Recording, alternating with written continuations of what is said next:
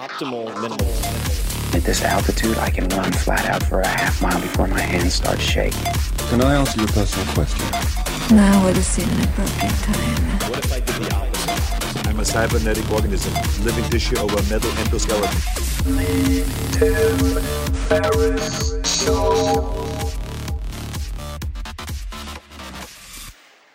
We all shop online, and we've seen that promo code field that taunts us at checkout. You see it all the time.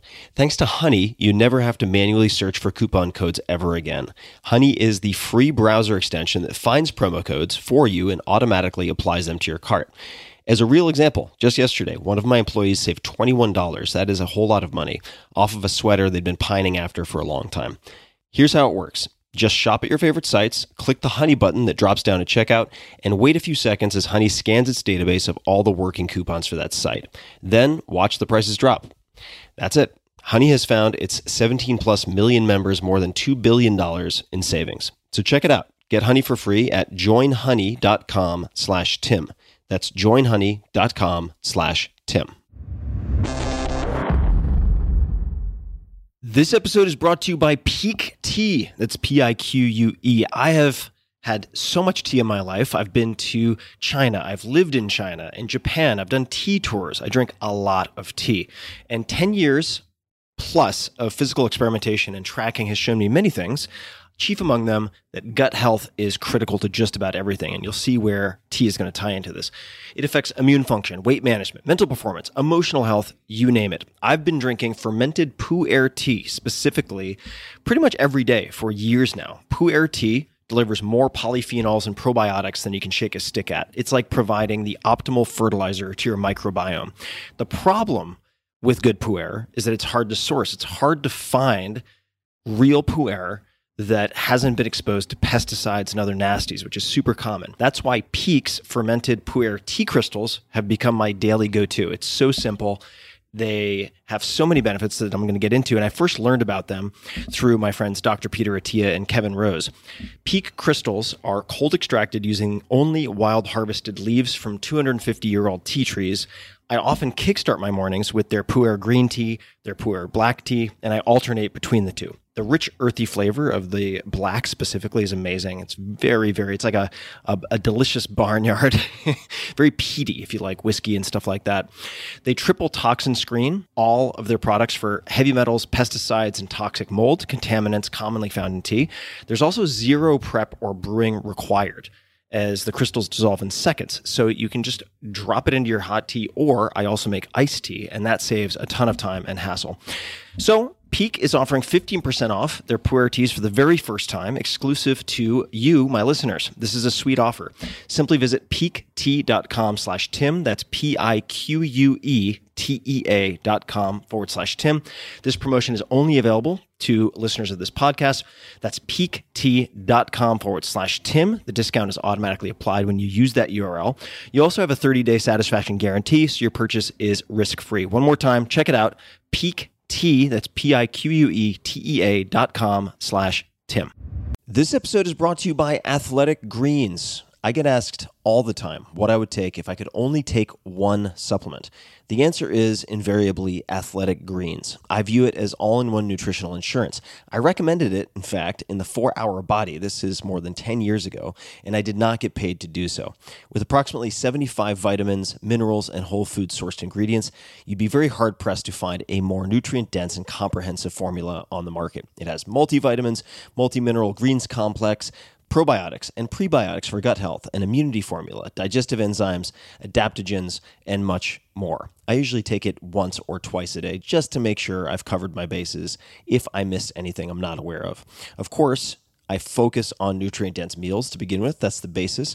But Athletic Greens makes it easy to get a lot of nutrition when whole foods aren't readily available. From travel packets, I always have them in my bag when I'm zipping around. Right now, Athletic Greens is giving my audience a special offer on top of their all-in-one formula, which is a free vitamin D supplement and 5 free travel packs with your first subscription purchase. Many of us are deficient in vitamin D. I've found that true for myself, which is usually produced in our bodies from sun exposure. So adding a vitamin D supplement to your daily routine is a great option for additional immune support. Support your immunity, gut health, and energy by visiting athleticgreens.com/TFS. You'll receive up to a year's supply of vitamin D and 5 free travel packs with your subscription. Again, that's athleticgreens.com/TFS, as in Tim Ferriss Show.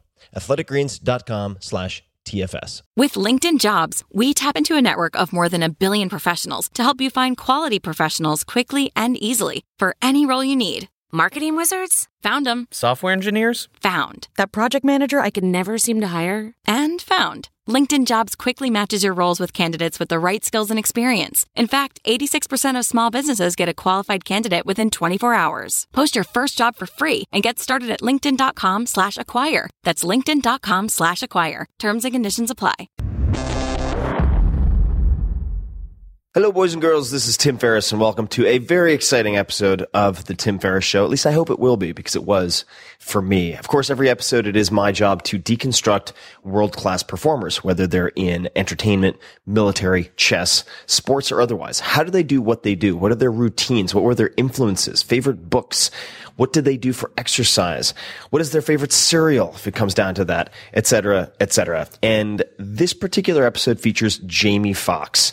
Jamie Foxx is the most consummate performer and entertainer I have ever met, and I've met a lot of people. He blew my mind. We spent 2.5 hours together in his studio at his home. He is an Academy Award-winning actor, Grammy Award-winning musician, and of course he cut his teeth as a famous stand-up and improv comedian. He can do it all. And in our conversation, which goes all over the place, we do cover it all. And that includes him playing live music, just off the cuff. It includes impersonations, Oprah, Mike Tyson, Kermit the Frog, Bill Cosby, Clinton, Reagan, Sammy Davis Jr., Ray Charles, and dozens more. Morgan Freeman. It goes on and on. But he also talks about his origin stories. So how did he, for instance, match a $1 million party thrown by Puff Daddy with $400 in LA? How did he go about doing that? How did he build up his fan base? What was it like to bomb in the beginning? That's B-O-M-B, not B-A-L-M, even though I said it that way. The connections initially. How did he connect with Kanye? How did he connect with Jay-Z, Pharrell, etc.? And we get into a lot of nitty-gritty. We talk about hard times. We talk about what he learned from his grandmother, the skills he developed as a kid, what he uses as far as parenting style with his own kids. We go really deep and all over the place. I was so excited and nervous at the same time in this interview. It was one of those times, and for those of you who've done interviews, you'll know the feeling where the stuff that's coming out is so good, you compulsively check the audio equipment to make sure that you're getting it. So, I hope to provide some bonus material on top of this, and we've had that before, for instance, where Arnold Schwarzenegger has answered some of your questions after the interview.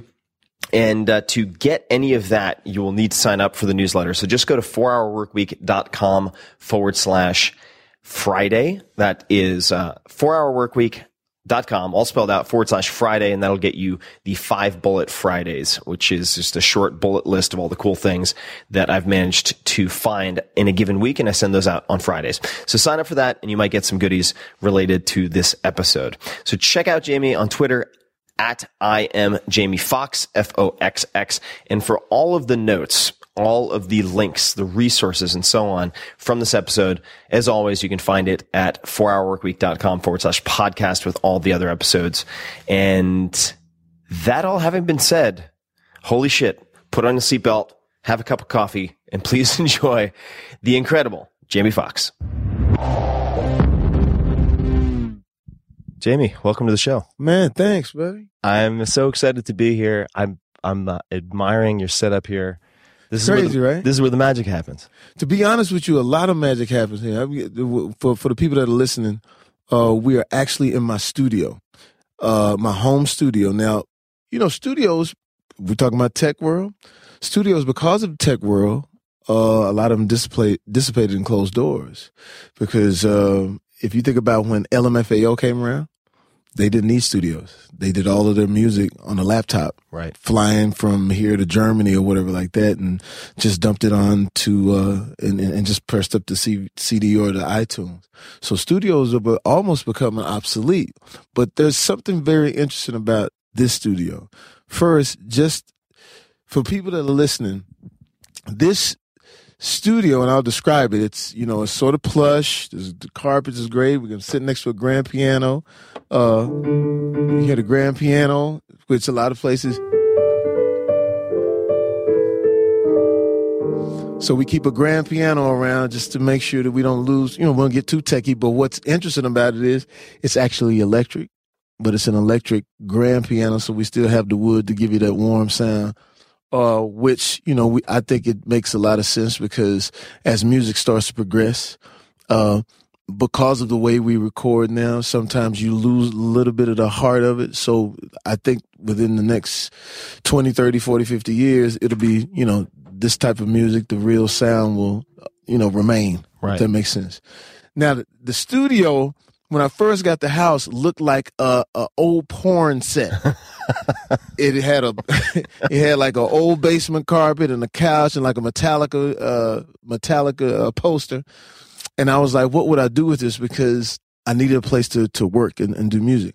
What's interesting now, I got a guy to change the whole place over, and as you can see, we'll take pictures and show it for you guys that are listening. But they did a very good job in it. But if you look over here, this is where we do the recording. There's a booth, which is normal, but also the recording on both sides. We're able to do animation. We're able to do if we want to do ADR for movies. What is ADR? ADR is like when you like when we're doing a movie, but we're recording the movie outside. There's a lot of noise. Oh, you didn't pick up audio? So we'll do pickup audio. And most any actor or actress will tell you ADR is the worst thing in the world to do. So to be able to have it here, I could do my ADR here, I could do my animation here, and things like that. And so just the studio itself, the actual brains of the studio, it's an old hard drive. And the reason I kept that old hard drive, I used to have a smaller studio in a smaller house. But when I had that small studio, I wasn't in music.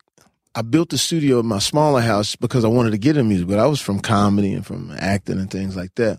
But what I would do is I would throw parties and I would invite musical people over at the party, and when they would come over, like if I had Puff or Snoop or back at that time John B or Brian McKnight, I would say, hey man, I'm trying to get into music. Would you leave me some music in my studio? So people would leave me like 16 bars, 24 bars. Meaning they would record something while they were in the studio. They would record. We'd have the party going. I say, hey man, let's go in the back. While we're drinking and whatever like that, and go. And I say, hey man, just leave me a little something because I was trying to get into to music. And then I met this kid named Breon Prescott, basketball. We played basketball and all this kind of stuff, pick up basketball games. And he said, hey, man, why don't you ever do music? I said, man, I'm trying to get into that shit, man. I just, don't know how to get into it. And then one day I throw this big party.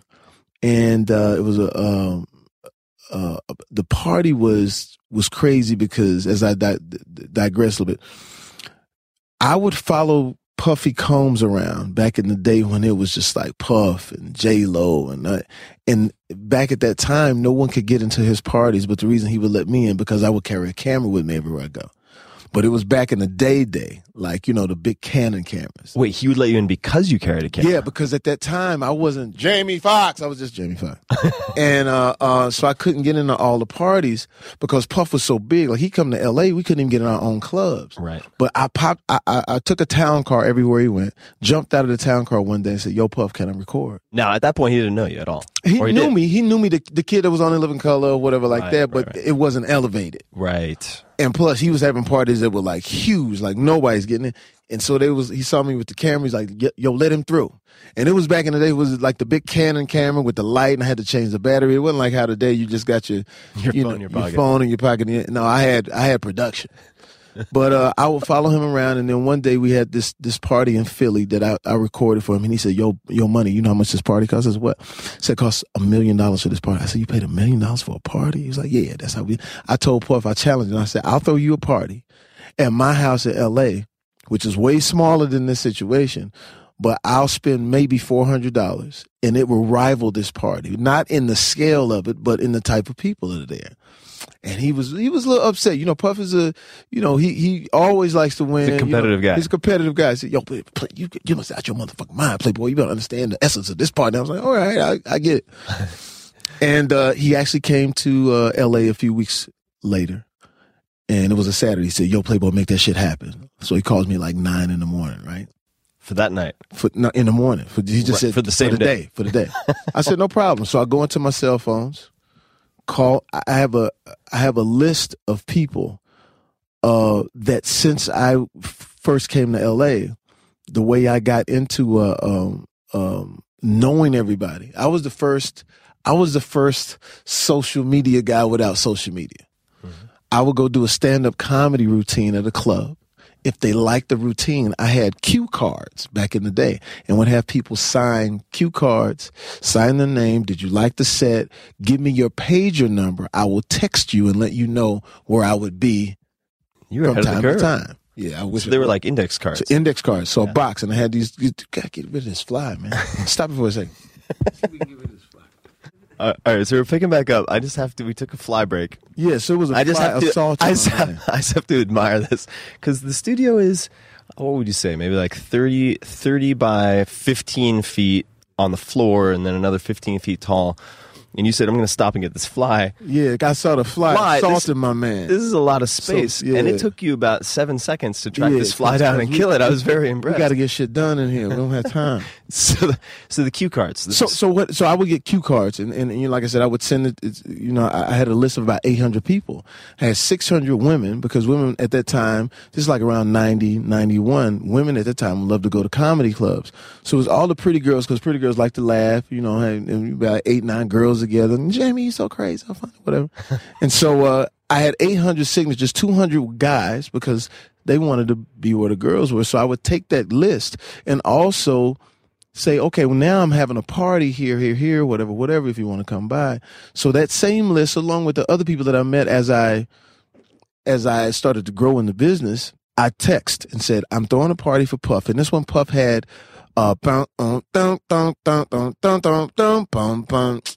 we ain't going nowhere was out. And it was popping. I mean, even the LA dudes was like, man, we don't want to fuck with this New York dude, but the song is so hot. So I said, listen, I'm Puff is coming. And the people that I text were only cool people. Like no guys that'll be hating. You know, the girls are pretty, not slutty, but not too tight. Right. You know what I mean? The Goldilocks. It was really. And so I hit him at 12 noon. I said, yo, where you at? We're at a fevered pitch. It's going off over here in my little house. And when he gets there, his mind is blown.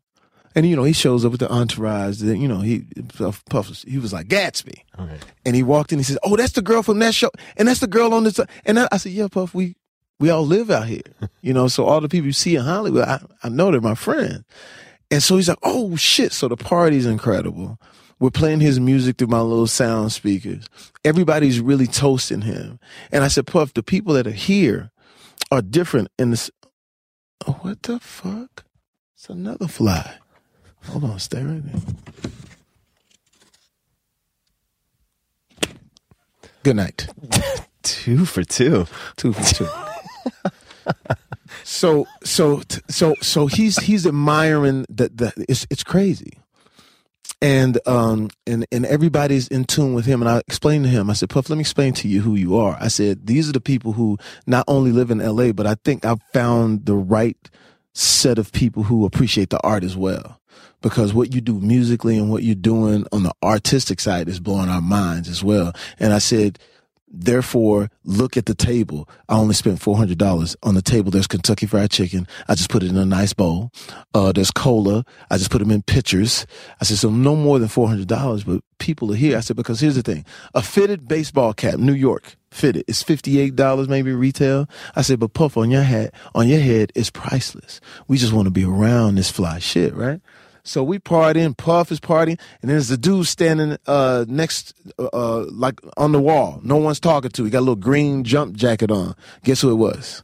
It was Jay-Z. Nobody knew who he was. Jay-Z. I said, yeah, I know that dude. Missy Elliott has one room. Puff has the other room.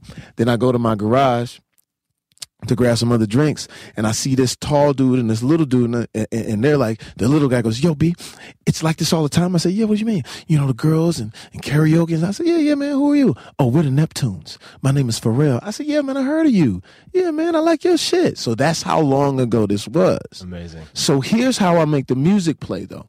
So as Puff is there, I get people to leave me different bits of music or whatever, because I'm trying to get into the music thing. So I turned that into a show, in a sense, to where I would just have different people I would toast and try to, get my music on. So one day, my boy Breon brings in this kid. He has a backpack on. His jaw's a little busted. His name is Kanye West. And I say, yo, who's that? They said, yo, that's a new kid, Kanye West. He coming on. I said, really? What'd he do? Said he rap. I said, well, shit, he got to perform that shit, because everybody that comes to my house, they got to perform. So I said, yo, man, they say you the shit. And he was really quiet, I said, man, let me hear you rap. You need your beats or whatever? He said, I don't need no beat. Freestyle. Chopped everybody's heads up. Just amazing. I said, dude, I don't know where you come from, but you are going to be one of the biggest stars ever. And he said, I actually have a song for you. I said, moi? Me, a song? Like, what you mean? He said, I got this song. He says, I want to record it. I said, well, you happen to be in luck, because I got a studio in the back. So we go in the back, and my studio at that time, I call it the Porsche. It was a lot smaller than this. It was really like it was like a Learjet. It was compact. It was compact. The sound was toasty. I had engineers from all over the city dial it in so that when real artists come, they don't think that, oh, this is just comedian fucking around. Some real shit. So we go in and Kanye, quiet, but at the same time, he knew what he wanted. He says, okay, the song goes like this. She says she wants some Marvin Gaye, some Luther Vandross, a little. I said, I got it. And I started going, she says she wants some Marvin Gaye. And he said, what the fuck are you doing? I said, well, see, young man, you don't know nothing about R&B. See, I'm an R&B motherfucker. See, I got to give him the shit. I got to put the shit on it. And he goes, really politely, he says, hits the button. He says, don't do that. I said, but you don't know what you're talking about, brother. That ain't how the song go. You got to sing it this way. So in my mind, I'm thinking, you know what? I'm going to sing the shit. The song is whack. It's not going to make it. Because I'm thinking old school R&B. But he was teaching me the simplicity of hip hop, which I didn't know. I was like, whatever. Yeah. Cool guy. Great rapper. I don't think it's going to happen for him. So I'll go off and do a bad movie. And when I come back, my boy says, remember that song you said was whack? I said, yeah, it's #1 in the country. You, Kanye, and Twista, Kanye's first record. And it was actually Twista's record. I said, oh, shit. So I'm at a club. He said, you don't believe me? I said, no, we're in Miami. They played it. Everybody ran to the dance floor. I grabbed the mic, said, that's me. That's my song. I'm on that, And so the music, that's how I got into the music. Now, the reason the story is significant is because the same brains that we use, that same hard drive that we use, I brought it to this studio. Oh, no. So that hard drive is magical, because we also did, just to give you a history on the music, Breon found that song, Slow Jams. It went #1. And then as we started getting into music, there was a song that Breon brought in, and he would play these. Breon would call me, like he said, you want to be in the music business? It's like, 2 or 3 in the morning. He called me, says, you want to be in the music business? I said, yeah. He said, then wake your ass up. I said, what? He said, I got this song you got to hear. So I drove all the way from my house in the valley to this little studio. He says, so you ready, motherfucker? Are you ready? And Breon always says everything 3 times. Are you ready, motherfucker? Are you ready? Are you ready? I said, yeah, man, play the shit. So he plays it. And the song was, blame it on the goose, got you feeling loose, blame it on the I stopped it. I said, listen, first of all, please tell me that's my song. He said, yeah, it's your song, but you got to record it right now, because a lot of people are listening to this song and they don't know if it's a hit or not. He said, but I know it's a hit. We did Blame It on the Alcohol. That night, I sung it exactly like the record, which goes way in contrast to my R&B roots, because it was auto-tune and everything like that, but we wanted to sing it exactly like the demo, so we wouldn't lose the essence of it. I don't want to be like, blame it on the alcohol, some corny shit. So we did that, and then we went from the way we broke that record is that we went from every club. We went to the strip clubs first. Went to the strip club. Strip club. We did an East Coast run. So we're going to break the record in the East Coast. So we went to the strip. We went to New York. My man Peckus took us around. And I would go into the club and use my comedic, vernacular to get the song off. I said, fellas, you ever been at the club, you meet a girl, you've been drinking, you think she looked like Halle Berry, you get her back home, she looks like Halle Scary. You know what you got to do? Blame it on the goose, God's feeling loose, blame it on the Stop the record. Ladies, you ever meet a guy, you get back to the house with him and you've been drinking too much and you say, I usually don't do this, but you do it anyway. You got to blame it on the So we took that and we went all the way down from New York all the way down to Miami. This was like 2008. And then the song took off. And so, long story longer, Blame It on the Alcohol was done here. Slow Jams was done here. So this studio has that essence to it that you don't throw that away. And just the building itself, Natasha Bedingfield's been here. She's cut. Kelly Rowland's been here. She's cut. The Game has been here. He's cut right here on this floor. And I'm sure for you guys listening, I'm pointing to the floor, to the carpet. A young man by the name of Ed Sheeran slept on this carpet for like 6 weeks, trying to get his music career going. He came over from London. He heard about a live show that I do in LA. So I really want to do your live show if it's possible, because I have some music that I love. And hear this kid with this red hair. I'm like, man, you do my live show? And it's mostly black, you know what I'm saying? But it's really like music people, like really hardcore music people. They're very finicky. People that have played for Stevie Wonder. People will come there I had Miranda Lambert one night. I had Stevie Wonder on stage. I had Babyface. I said, so this is the real shit you talking about. You can come here. I don't care about the London and the accent. You got to really come with it. So I think I'll be okay. I was all right. So I take it to my live night, 800 people there. People's playing, black folks sweating and just getting it. You know what I'm saying? I mean, people singing and, they would tear American Idol up, So, and these people haven't necessarily made it. So all of a sudden, Ed Sheeran gets up with a ukulele, walks out onto the stage. And the brother that was next to me was like, yo, Fox, man, who the fuck is this dude right here, man, with the red hair and shit and the fucking ukulele? I said, man, his name is Ed Sheeran. Let's see what he does. Within 12 minutes, he got a standing ovation. Wow. From that crowd. And I said, bro, you're on your way. So this studio has, like I said, a lot of history, and it has that magic to it as well. The mojo. Yeah. Now, you mentioned getting into music. But it seems like, from what I've read of you, that music in some ways came first. Music did. When I was a kid, my grandmother made sure that I took piano lessons. And, that's tough for a little boy in Texas. Playing Fur Elise and Chopin and Mozart. And we're not talking about Houston or... No, we're talking Terrell, Texas. And I love my city. My city was dope because it was only 12,000 people. So it was literally 12 or 15 families. So we all knew each other. But, for a little boy playing at that time, the kids didn't understand, yo, man, why you doing that?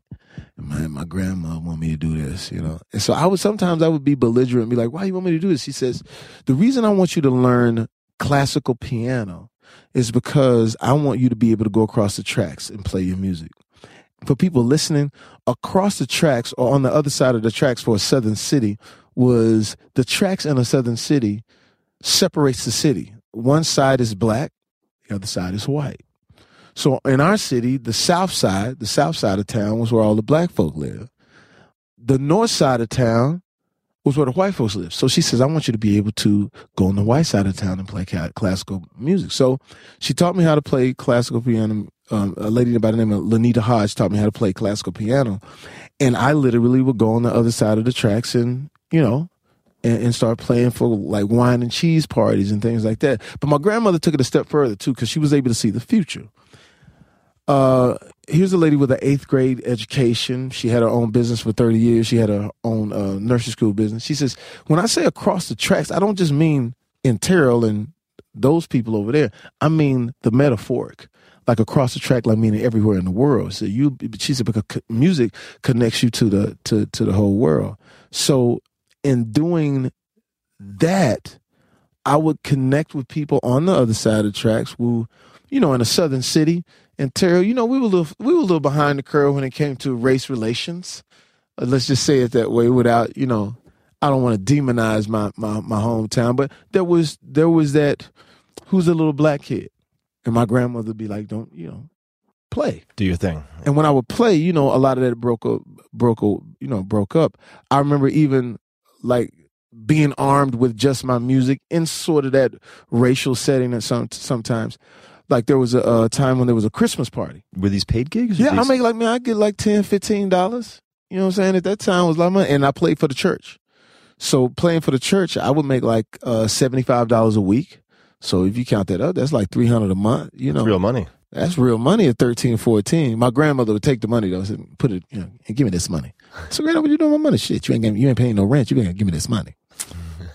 So, but I remember at that time being armed with just my music, and there was a Christmas party that I was supposed to play for. Myself and my best friend who was 17. I was 16 at the time. And so here was a little bit of the racial misunderstandings, shall we say. I went to play for the guys Christmas time. Maybe it's like December 17th. And we show up. It's two little black kids on the white side of town. And when he opens his door and he sees these two little black kids, he says, "What's going on here?" I said, "Well, I'm here to play for your Christmas party, sir." "Then why are two of you here at the same time?" I said, "Well, I don't have a license. He drove me. Is there a problem?" "Yeah, there's a problem. I can't have two niggers in my house at the same time." And I was like, well, and I've been sort of used to the racial misunderstandings. And I said, "Well, is there any way he could wait outside or wait?" And he can't wait on the street. It starts at 6:30. Now you got to make your mind up now. So I told my boy, I said, "Let's just come get me at 8:30, which was pretty late, for kids at that time, So I go in. He says, "Where's your tuxedo?" I said, "Well, he didn't tell me to have a tuxedo." So we go into this room, which looks like a bedroom. And I'm looking like, why the fuck does he have clothes hanging up in his bedroom? But it was a walk-in closet. I never seen no shit like that. I was like, oh, man, we can make a split-level condo out of this shit. So he gives me a Brooks Brothers jacket that had the patches on the elbows. I'm like, oh, shit, highfalutin.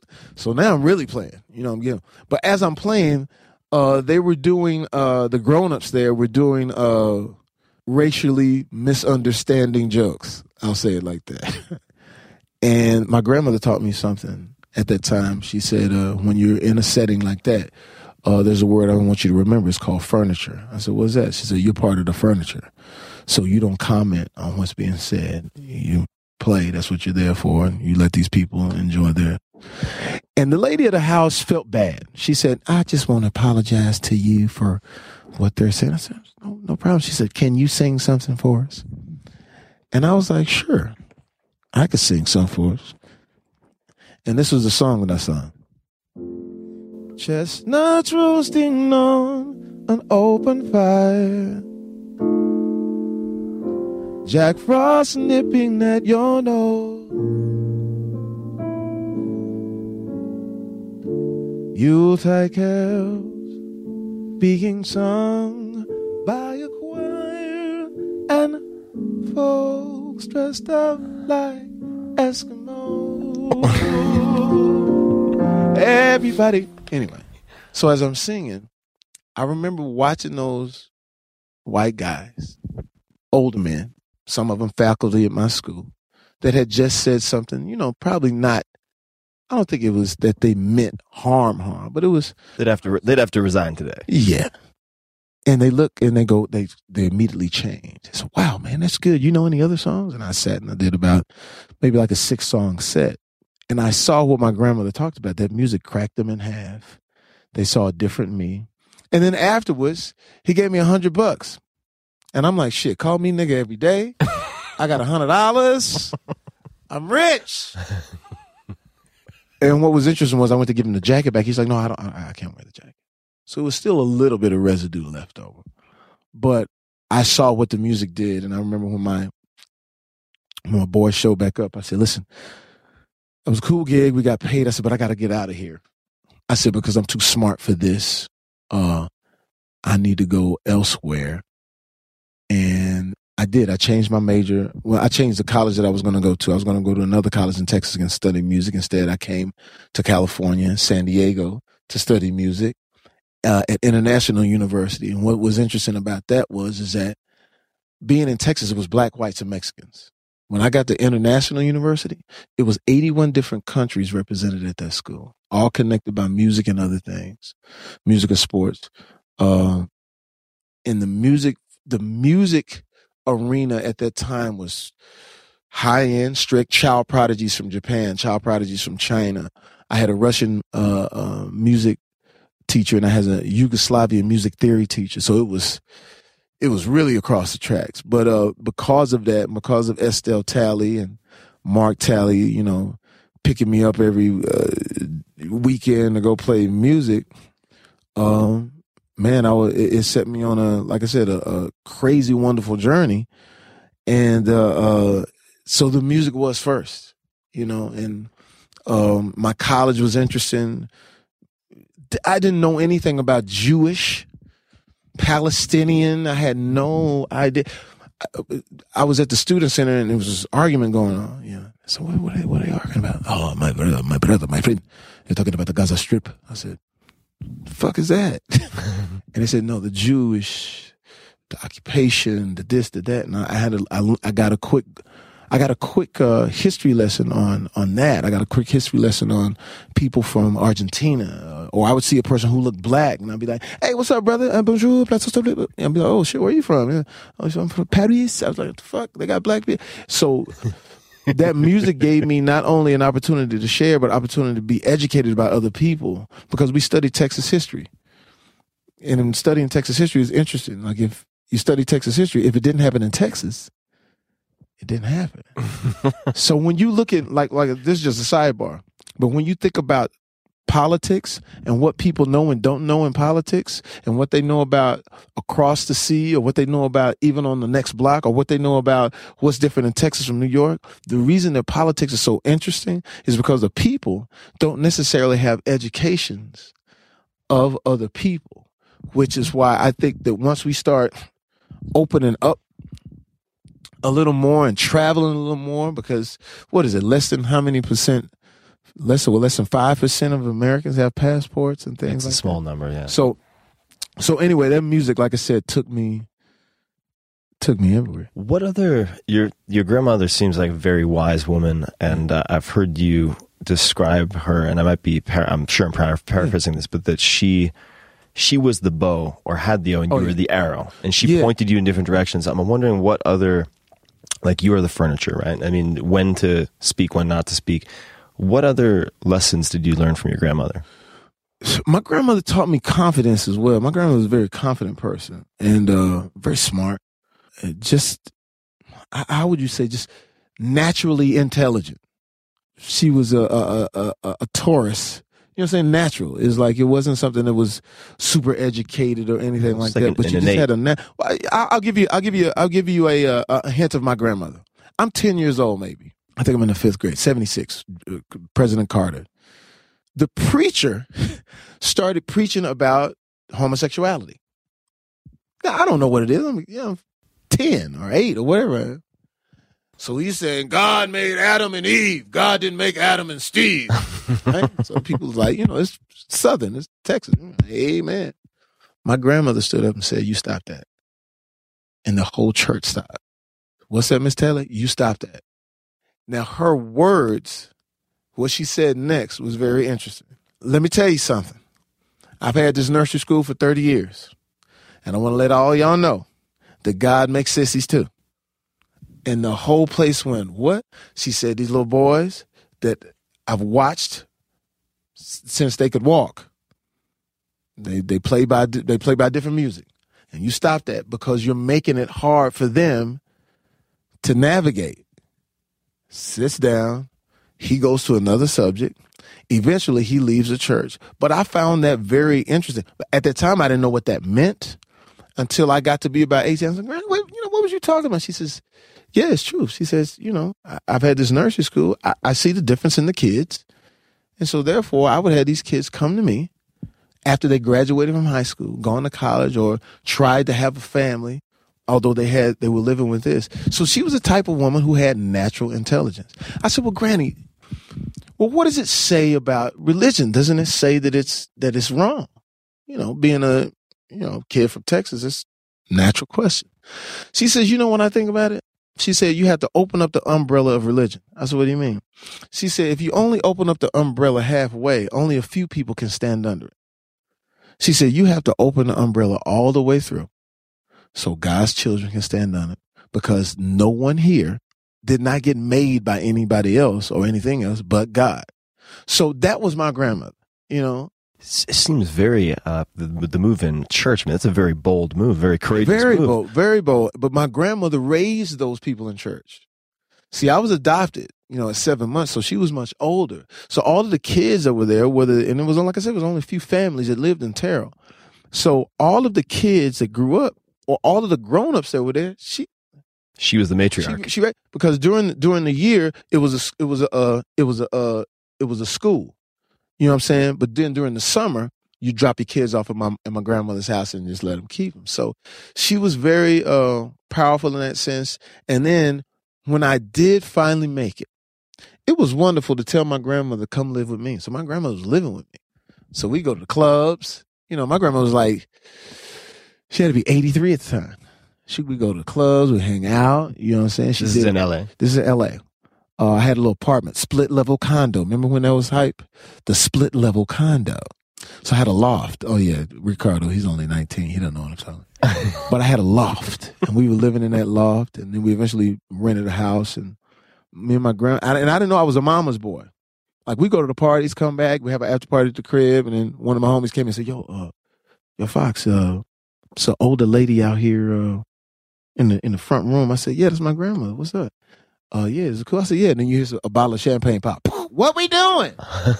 We getting it or what? You know, so she was amazing, man.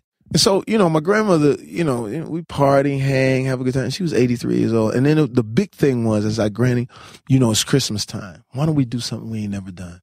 You know, your son making a little money. Why don't we go to Hawaii for Christmas? Because I got some friends from Hawaii. Well, let's get it going. Gas up the plane, right?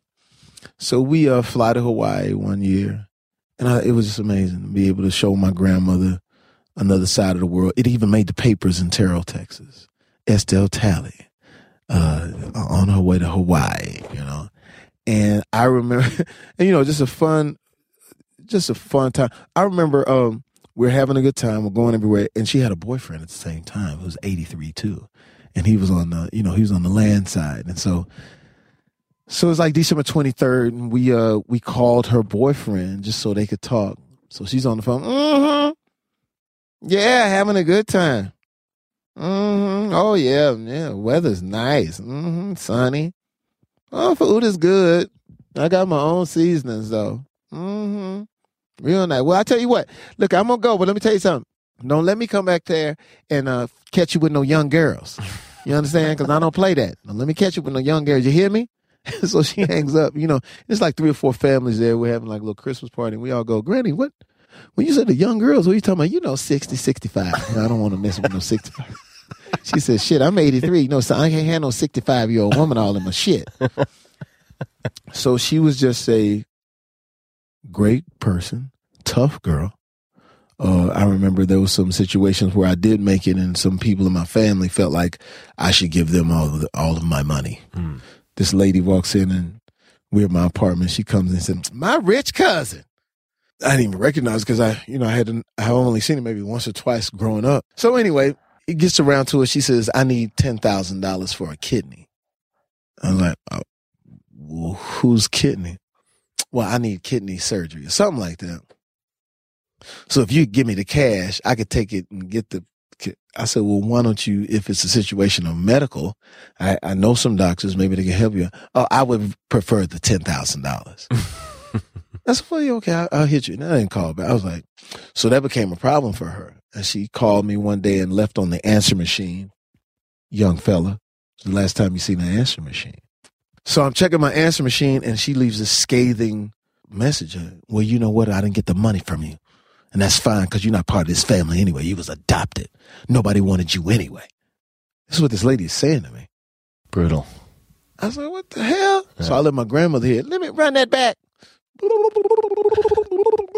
Played it. Mm-hmm. What's that number? And she called, and I remember listening. Now I'm grown. You know, I'm 22. So I'm grown, and I hear how she stuck up for me. She said, let me explain something to you, boy. And I could hear her. I got the boy when he was 7 months old. I said, and everybody wanted him. I wanted him.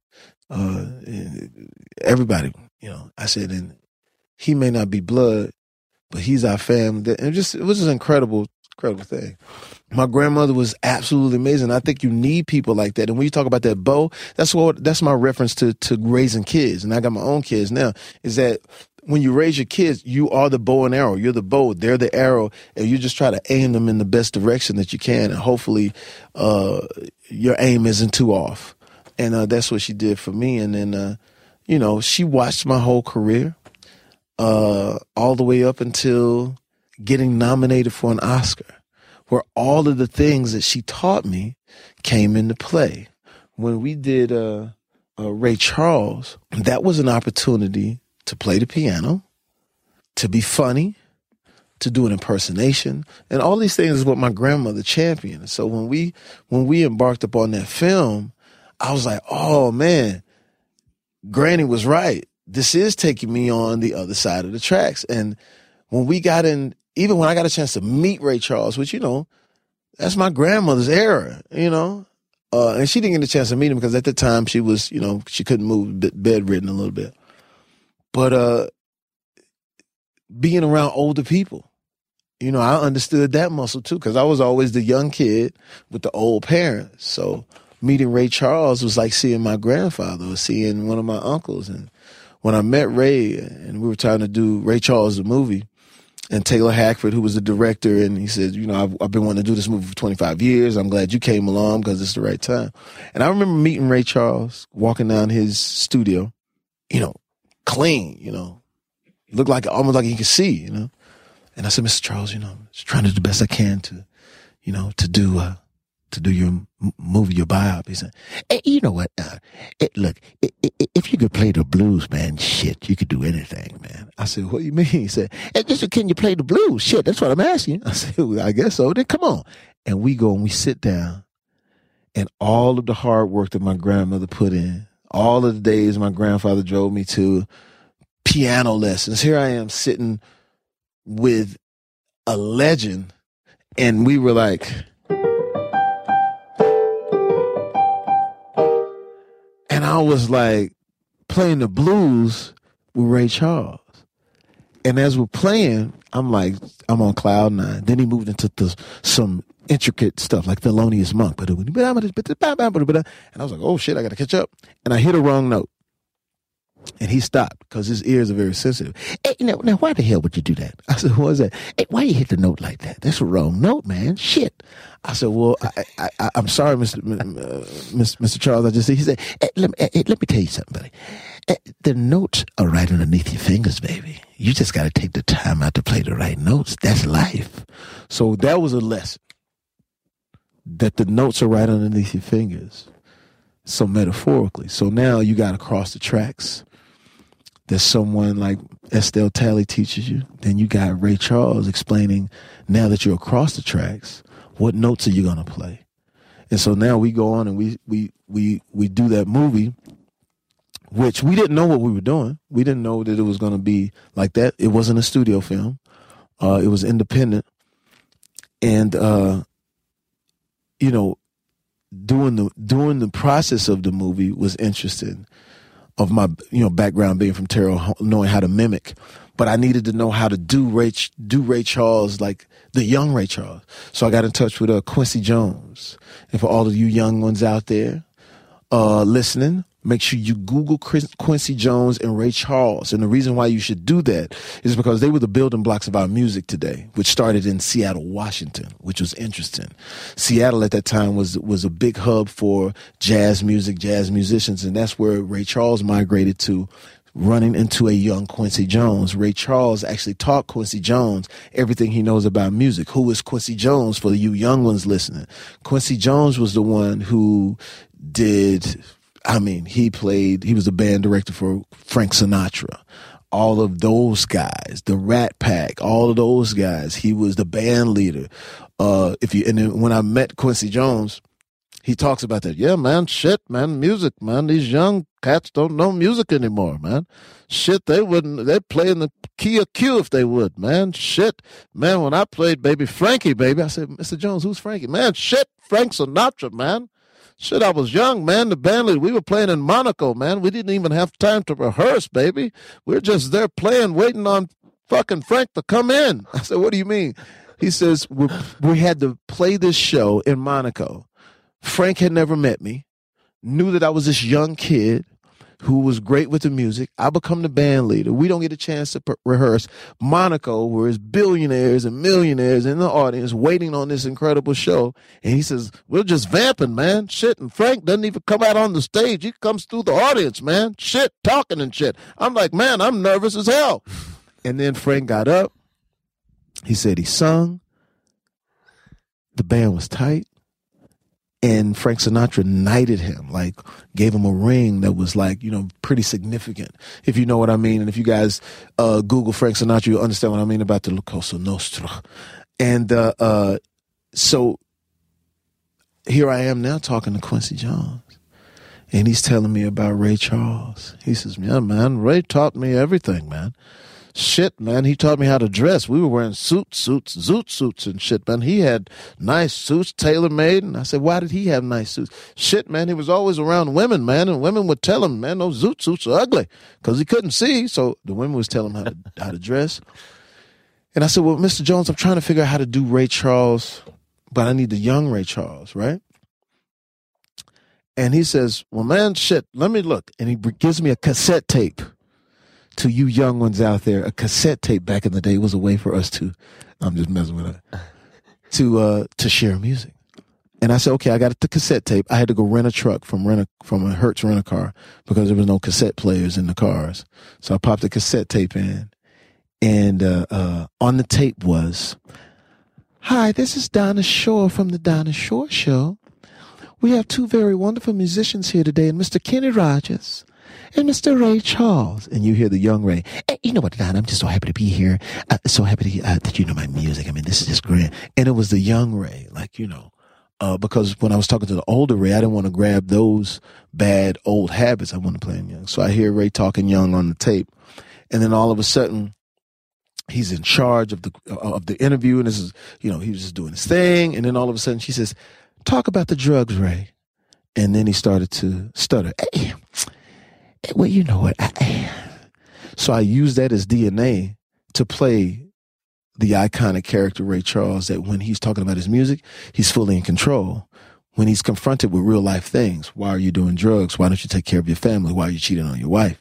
He would stutter. And I say this long story to say this. After the success of Ray Charles, after being nominated for an Oscar, my grandmother got a chance to witness all of that. She got a chance to see the bearing of the fruits of her labor for her young kid coming from that racially misunderstood town, which I love and wouldn't change anything in the world when it comes to Terrell, Texas. Her saying, get across the tracks. We've now gone across the tracks. We've gone all over the world, and then here we are. And think about what's the odds of a kid who lives in a town, population 12,240 people, from Terrell to go all the way to Los Angeles, California, meet Puff, meet all these different people, and then actually have an opportunity to win an Oscar, and your grandmother gets a chance to see that. Now, October 23rd, 2004, she passed away, which, if you know, the actual awards was 2005 in February, but she got a chance to hang in there and feel it, So it's my grandmother was just like the blueprint. How do you think of teaching confidence with your own kids? Because you're clearly a very confident guy. Yeah. Grandmother was very bold, very strong woman. How do you try to teach that to your kids? Well, what you do with your kids is, like, when my daughter is, there's the phrase that when you see Annalise, my daughter, my oldest daughter, Corinne, I would always ask them, what's on the other side of fear? And they'd be like, huh? I said, what's on the other side of it? Meaning, like, if I stood in the middle of this floor right there and just yelled, ah!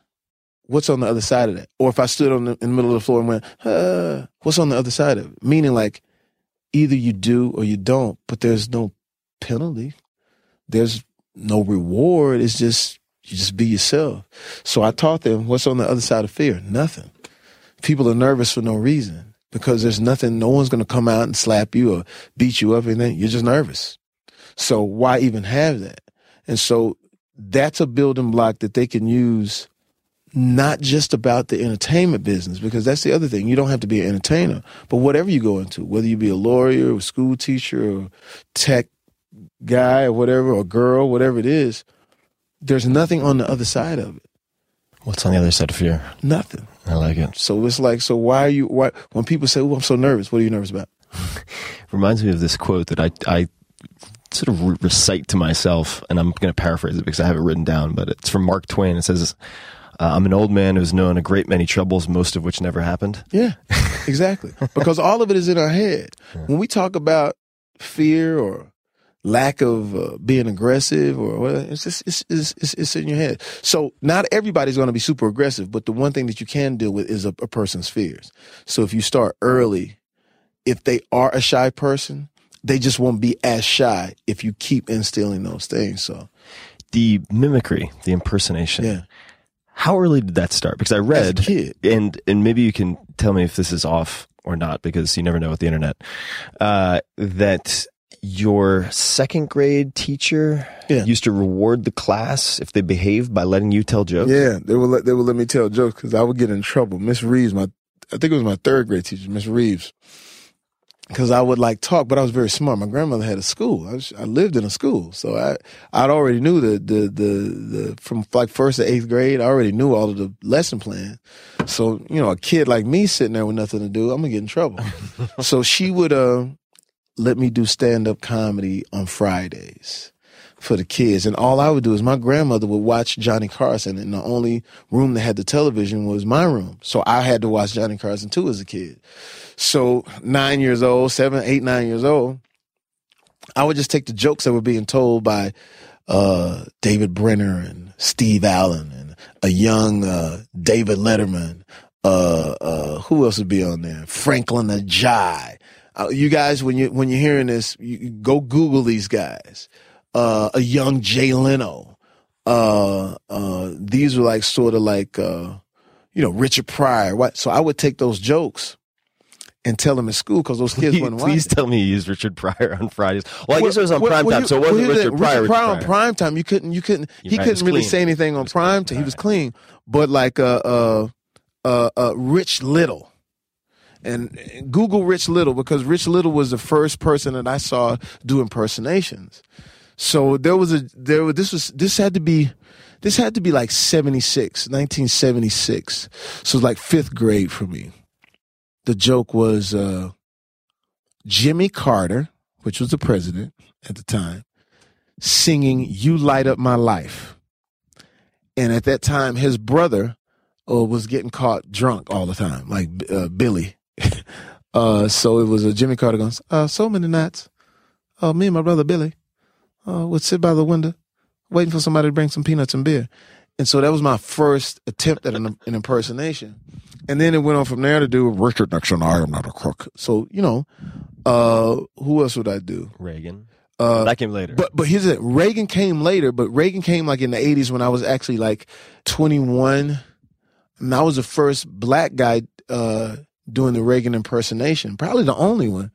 So I would be on stage doing my impersonations and going to Ronald Reagan. People are like, no, it ain't no way. Well, as a matter of fact, oh no, there you go again.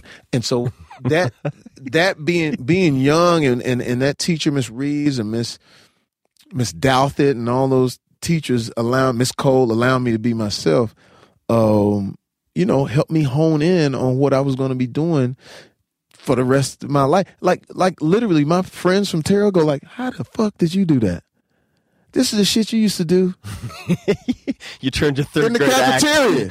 Right, it was literally the same shit. I'd be like, wow, millions of people are watching this shit. And it's the same thing. And then, as people came up, the impersonation, now Cosby is back in. To do the Cosby impersonation is back in. Don't know how I'm going to do it, but there's definitely a Cosby joke somewhere. I don't know where it, but I used to do Cosby because of the people and the Jello pudding and the filth and the flying and the foreign, which Eddie Murphy did. But people didn't know like Cosby's real speaking voice is not like that. What is the speaking voice like? His speaking voice was different because I remember I got in trouble with Mr. Cosby because he felt that the movie Booty Call was not cool. And he said some things in the press about us, and I was like a young comedian, like, damn, man, I'm just trying to work, you know? But his speaking voice when he was on the phone, well, see, the thing is that when you do something like booty call, what is a booty call? See, why are you calling the booty? You know, whatever. But it was so, it wasn't because, and then you find out that was your shtick. Yeah. Because the kid and the child and the people and the farm, you know. So I know that will come up. I'll find a joke for Cosby that of course is going to be a little people are going to be like but it's going to be funny as shit. And now who's now Doc Rivers from the Clippers. Hey, you know we're going to try. Hey, you know it's not Blake's fault. You know next year we got to do better. You know so I'm working on like the new impersonations now. And so and the way you do an impersonation is usually about it's musical. Like say Kermit the Frog, right? So Kermit the Frog is so it's sort of like the way you do your Kermit. You know what I'm saying? It's finding right? So so the actual voice tone is in the key of G for Kermit the Frog. Kermit the Frog here with the Sesame Street. So and then once you get the voice tone, it's how you manipulate your mouth to get the sound. Because you know so it's sort of constricting, and then it's asking the character to come sit with you. Kermit the Frog here with the three little pigs. So you know but the key is this, and at the same time, Kermit the Frog. Who else sounds like that? Sammy Davis Jr. a little bit. Because you know, man. So now Kermit the Frog is one way, but if you just twist your voice or twist your mouth to the right and grab some swag, now you're Sammy Davis Jr. Kermit the Frog, because, man, you know, it's the same voice, you know? So that's sort of like the mechanical way of getting to the impression. So you would start with not the visual, because obviously those people who are listening can't see this, but the mannerisms are also very much on point. Mannerisms are important because like I do a LeBron James impersonation, which is really not a voice. It's more of his mannerism. It's the jaw, you know. It's the look. Let's go, roll. You know, just go, roll. You know, the game of basketball. You know, we just try to, you know, it's that. You know, it's right after playing. You know, when he comes off the court, they catching me still tired. You know, the game of basketball, we just try to, you know, do the best. You know, so it's the mannerism. So people will appreciate the mannerisms first. The physicality of someone like LeBron or you know different. You know, like I said, different personalities bring about different things. When you look back on what Ray said to you, if you can play the blues, you can do anything. If you had to translate that for your own kids, let's just say, if you can do X, fill in the blank, you can do anything, what would you put in that blank? I would say this. It's a couple of things when you have kids who grow up around Hollywood. If you can stay motivated, and if you can not do some things, not be jaded, not be entitled, not be spoiled, not do drugs, not get into all of the bad stuff, because our kids live in an elevated space. So what I try to do, and Ricardo sees this all the time, and so does Justine. We don't play around when it comes to discipline as well. Like when the kids are here and all of our friends, the size of the house means nothing to if you don't do the right thing. You're going to get in major trouble, and you're going to get in Texas trouble. You know what I'm saying? Like how my grandmother disciplined. So it's a different thing when it comes to kids that are live in a privileged situation. Luckily, my daughters are very, very, especially my oldest daughter. My oldest daughter never even asked me for money. Never asked for the new car. Never asked for a plane to ride coach. I mean, you know, so I think she really, really has a great head on her shoulders. I remember I got this Rolls Royce, and I went to go pick my daughter up in the Rolls Royce, thinking that's going to be, you know, I'll pick her up in the Rolls Royce, drop the top. Drop it. What up, dog? So I'm riding, go to pick her up at school. She won't get in the car. I said, baby, what you doing? Look at the top. It comes up. Zzz. She says, Dad, I'm not getting in the car. Calls her mom and said, could you come pick me up? I said, what you doing? She said, I'm not getting, you goofy. You make me look stupid in front of my friends. I was like, oh, so, you know, she's really, and that's something she has on the inside. My youngest daughter is a little different. She wants to ride in the rain, in the Rolls Royce all the time. Daddy, let's take this car. We riding down Sunset Boulevard. She playing Rihanna, you know what I'm saying, with her shades on.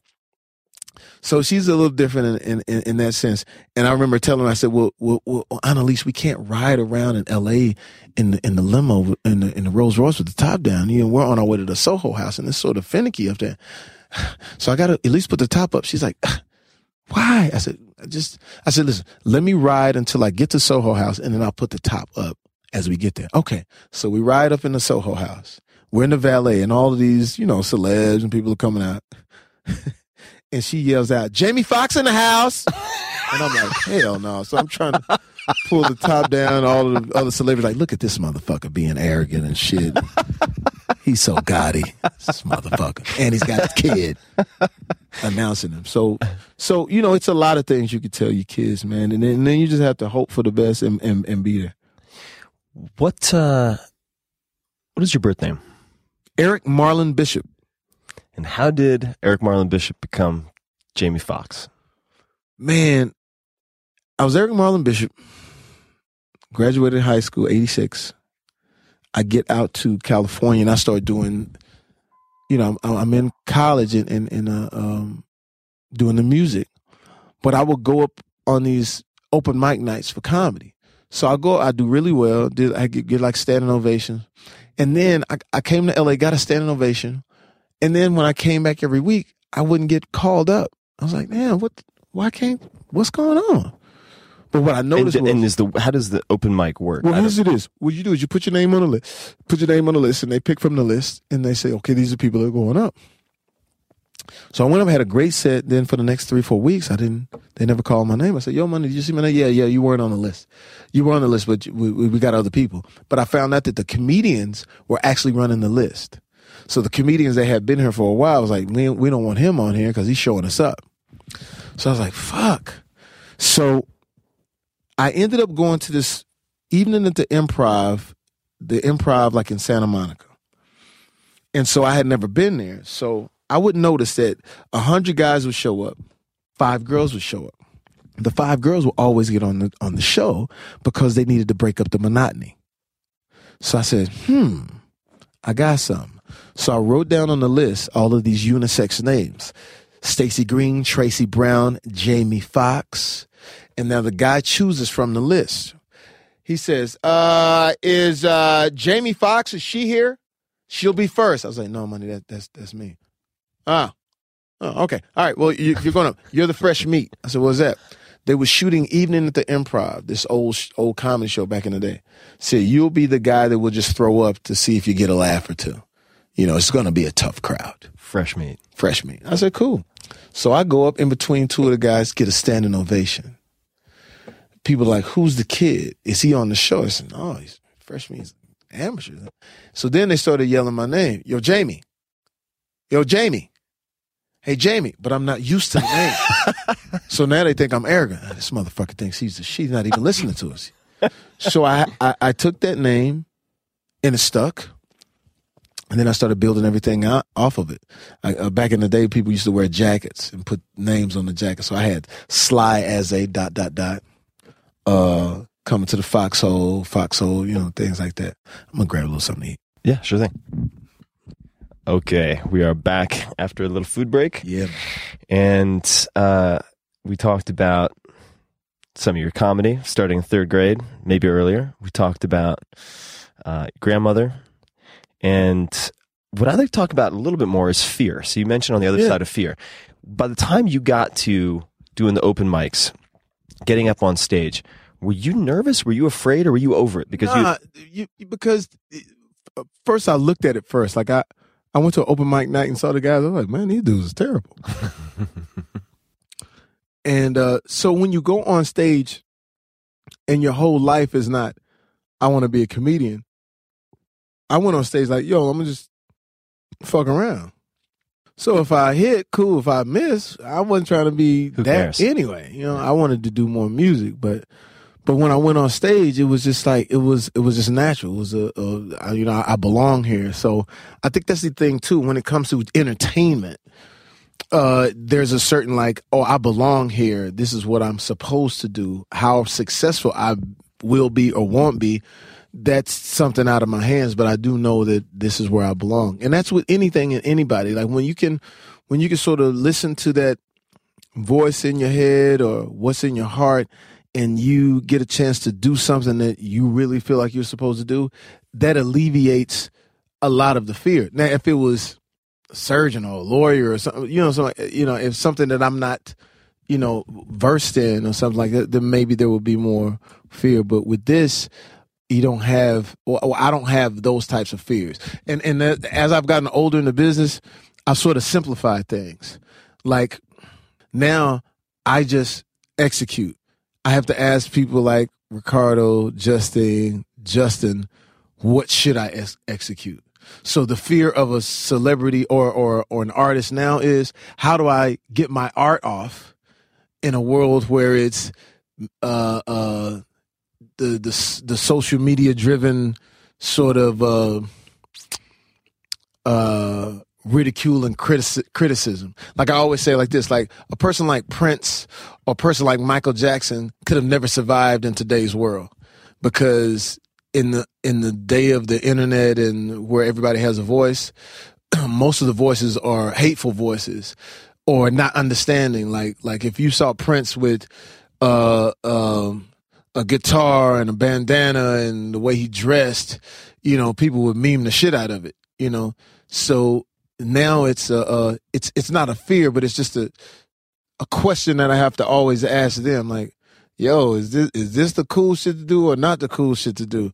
And so what I learned is when it's just executing something, when it's either executing a song or executing a joke or executing things within entertainment, it's cool. But then you have to wonder, like, how do you get it off? Like, how do you, like, even now when you talk about the Bill Cosby joke, back in the day, we just tell the joke. Now you gotta be like, okay, I gotta tell the joke in a way that is still funny. It still keeps the bite on it. But, so those are the different, like, for me as a entertainer, where there's not fear, it's just like, questions. Does that make sense? Makes sense. No, it does make sense. The considerations. When you have you bombed on stage before? Oh yeah. Okay, so what's two things? What do you, when you are bombing? Yeah. What is your internal dialogue or response? And then secondly, internal dialogue is, boy, you stink. Boy, you bombing. I bombed, and it wasn't a lot. I only bombed like twice. Do you remember your first? Yeah. I did this show for this guy named Lattimore, old blues singer. I'm 21. What was his name? Lattimore. Lattimore. Sounds like Voldemort. Yeah, Lattimore. Lattimore. So this guy saw me at this other club and said, hey, man, Lattimore's performing around the corner. Man, won't you come and open him? I said, whatever. I said, how much you paid? He said, pay $50. I said, I'm there. $50. I need it. So this is like 89, 90. So I get there, and I don't know who Lattimore is. I just know it's a lot of older people. Like, I mean, like, I'm like, oh, shit. Where are the people at? These other people. So I go up, and the setting was different. It was like the chairs and stuff were way in the back. It was like a banquet setting. And it's in the middle of the hood, Crenshaw. And like the tables are like from here to where, like 20 feet away, 30 feet away from me. So I don't have that. And you didn't have that proximity. And I hadn't been doing stand-up comedy that long. I'd only been doing it for like a year. So I had, if I'm funny, I got an hour. If I'm not funny, it's about 10 minutes worth of shit, because I would just take a joke and just keep spinning it. So My first joke they didn't get. Second joke they didn't get. I said, shit, I'm damn near all the jokes. So I said, well, let me do this before I do anything. Let me just talk about people in the audience. So I looked and I saw this guy with this sort of suit on with a butterfly collar. Like, oh shit, I'm gonna talk about him with the butterfly collar. But before I could say that, I looked around. Everybody has a butterfly collar. This is what they really want to look like. And so I just said, hey man, I don't know what else y'all want. And pretty soon Lattimore is gonna come up. You guys ready for Lattimore? And I just started doing that. So I'm gonna take a break. So I get off stage, and the dude that was washing the dishes takes his apron off and goes, man, I got it. Grabs the mic. How y'all feel? And he started doing these old stock jokes. Kills. And so I said, okay, now I know what it is. You got to have jokes that are appropriate for your audience. So I learned on how to tell jokes for everybody, because at first my jokes was geared towards women. It was singing and that. So what I started doing from that day on, I would go to like Des Moines, Iowa, Davenport, Iowa, Boise, Idaho, where it's all white, Gunnison, Colorado, all white. And I would go do like 40 minutes of all black material to see what they understood, what they didn't understand. So if I go to these all white places, and if they understood 15 minutes, I log that 15 minutes. I can go to any place where it's just all white. And you would determine if they understood it by the laughs. Huh? You would determine if they understood it by the laughs. Or I would ask, y'all know who this is?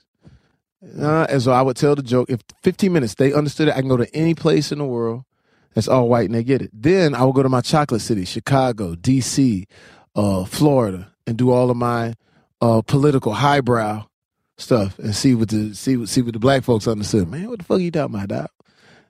Now they understood 15 minutes. Now I got 15 to 30 minutes to 45 minutes that wherever I go, no matter what age, they'll understand. No matter what gender, no matter what race, they'll understand this 45 minutes. So I had to learn how to use the formula in order for you to be funny. And then once you got your comedy license, once you've been seen by enough people in the highest way, like if you look at the arc of a Kevin Hart, like Kevin Hart takes that arc, takes the same formula. I'm not for sure how he put it in his mind, but he's doing the same thing to where he's going to all of these places all over the world, implementing his comedy.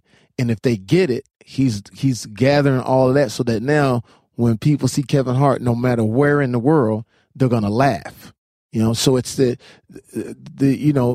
becoming a great comedian is also having that formula going on in your head, because if you paint yourself into a corner, like you're only the black comedian or you're only the Hispanic comedian or whatever that is, then it's hard for you to become universal. I mean, Eddie Murphy was great. He had an opportunity through Saturday Night Live to get it to everybody, but it's definitely a formula to not bomb it. So what would you say to yourself? So that was the first bomb. You mentioned 2. Yeah. What was the second? The second one. And if it's hard to recall, the follow-up question is going to be, what is the post-game analysis when you step off the stage after bombing, say, the second time? Well, when I bombed the second time was way later in my career when I'm working out jokes. But I don't like to work out jokes and tell people I'm working out. I like to actually do a show, come and do the show. Right. So we're in I think it was Irvine. So you don't tell people you're working on material? No. I think that's cheating, and I think you get bad habits. So I do a show in Irvine, California. First show I killed. They was just ready for me. I'm like, oh man, everything worked. Second show, bombed because I didn't take time to dig out the jokes and that. So, but when you bomb, you go like, okay, all right, let's go. Let's check it out. So I got a team of my guys. I said, let's go. Okay, that didn't work. No, you got to put this in front of that. You got to put that behind this because that's going to kick this off. People didn't know what that was, so maybe we don't say that. So, you have to, when you take the bomb, when we take the L, it's not like you're not funny. What's the L? Like you take the loss. Oh, okay. When you take the loss, it's not like you're not funny. It's just like, okay, you just didn't put the shit together. So that's the other thing, too. When you do become funny, it's going to be harder now to make people laugh because you set the bar. So now you're high water. Yeah. So watch this. The hardest part for Chris Rock was after he had done something great in stand-up. Because now you got to top that. The hardest part for Eddie Murphy, because Eddie wants to come out and do stand-up, is how do I top that in your head? The hardest part is coming for Kevin Hart in the fact that you smashed him. Now you gotta, you know what I'm saying? You gotta know how to, you gotta know how to refresh. Yeah. Because when you do something like I would look at my stuff and go like, I gotta quit doing that. Because that shtick that I'm doing, people are catching on, and they're like, okay, motherfucker, we done already seen that shit. So that's the other thing. You gotta have great material, and you gotta know how to move. Because like right now, it's the perfect time for Eddie Murphy to come out and do stand up, because it's been so long. It's nostalgic. It was 30 years ago. So now you can catch a new young. You can still excite the older. You know what I'm saying? So being a stand up comedian is tough, and you've seen a lot of funny guys not be funny anymore. Why? Because you can't top what you did. You look at a Jim Carrey, you go like, okay, man, where you at? Where you at? You know what I'm saying? You know, don't give up the funny. Or you look at Chris. I always look at Chris Tucker and be like, motherfucker, where you at? Don't leave us, because being a stand up comedian is an interesting thing. Most stand up comedians want to look good. In what way? We just want to look good. Think about this: when Eddie Murphy started doing stand up, he was funny, but then he started doing, you know, wear the leather suits, and it was the fly shit and the rings, and they didn't want to look good. Joe Piscopo started working out with the muscles. You know what I'm saying? So as a stand-up comedian, we got to be careful not to look too good, because people start going, what the fuck are you doing? You ain't cute, nigga. We just want to laugh. You know what I'm saying? But when we started, you know, we started getting into our shit, that's when we lose, because I did that. Like I got to, my thing was after In Living Color, the show called In Living Color that I did, I felt like I had made it. So I wasn't necessarily on the good looking shit, but I was on the I've made it jokes. I went on stage and was doing rich jokes. Just got that Range Rover. Anybody else? It's crazy out here. You know, they're so finicky, right? Motherfuckers are looking at me like, what the fuck is you talking about? And then I was talking about, you know, the square footage of the house, man. When they get a certain square feet, man, that shit is crazy and maintaining, you know? Motherfuckers is like, motherfucker, if you don't get off the goddamn stage. I'd lost it. Right. I lost it. And I walked off stage, and all of a sudden, I walk off stage. I give it up for Jamie Foxx, and I'm thinking they're going crazy. Yeah. Oh, thank you. Thank you so much. And I'm standing outside the club, and I hear the crowd going crazy. I'm like, what the fuck they doing? I just went off stage. What the fuck are they laughing at? And I opened the door, and there was a kid, skinny, little tank top on, barely fit. His name was Chris Tucker. He was smashing. No one has been that funny within 15 minutes. I've never seen, and I watch them all. I've never seen a stand-up where people were laughing so hard, like I said, he's gonna kill somebody. Somebody's gonna, like when he says last night, how was you? Oh, I killed. It's gonna be true. Somebody gonna have a fucking heart attack. And I sat down and I went, I can't do that. I lost that. So I left, went to another club that night, bombed. Like it wasn't just, you know. So finally I went over to Okinawa where the troops were, and started doing stand-up over there for the troops to sort of get back. It was my Rocky moment. Like, you know, I started running up the steps, chasing chickens and shit. Bum, bum, bum, bum, bum, bum, bum, bum, bum, trying to get back. And for a stand-up comedian, that's the one thing you can never let go. You can never stop being, a certain goofiness to you. And so, and like when you talk about fear or when you talk about bombing, it's different when you've done it for a long time, you know. And when you do bomb, you just got to get right back up in it, and you got to acknowledge it. Okay, I stunk, nigga. Because they're gonna let you know. Yeah, they'll let you like know. Today's world, you can't do nothing in today's world without somebody letting you know, like, oh, nigga, you fucked that up. Like, you know. What are the sources, or where do most of your best bits come from? When you look back at the stuff that just killed, is it the shower, the thing that bugs you 3 times, so you write it down? I mean, how do you develop your material? It was observation, and like, you know, I do jokes with them. You know, it's just sort of like observation. You know, early on it was the black and white thing. You know, black folks do it this way, white folks do it, which was the way we were doing comedy in the late 80s and 90s. Oh, the average white man's heart, it has to do with the heart. The average white man's heart beats like this. While the average black man's heart beats like this.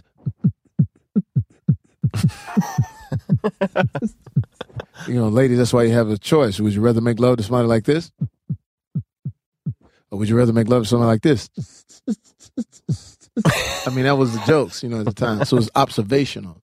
And then it was personal. Like, you do your observation first, and then it was personal. My grandmother, who was, you know, we lived together, you know, and when she first heard, like, on television what AIDS was, being old, she didn't know what it exactly meant. She just knew that it was bad, but she thought that since she's always on me anyway, that I'm going to catch AIDS.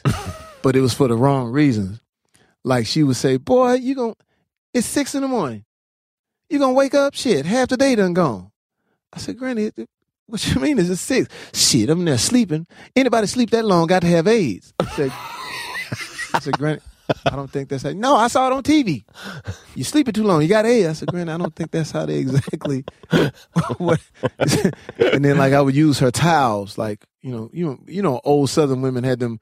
There was a towel used, and it was a nice towel. So I used a nice towel. Well, I know you ain't use my towels. I said, you don't put the A's on the towel. You don't use everybody's towel.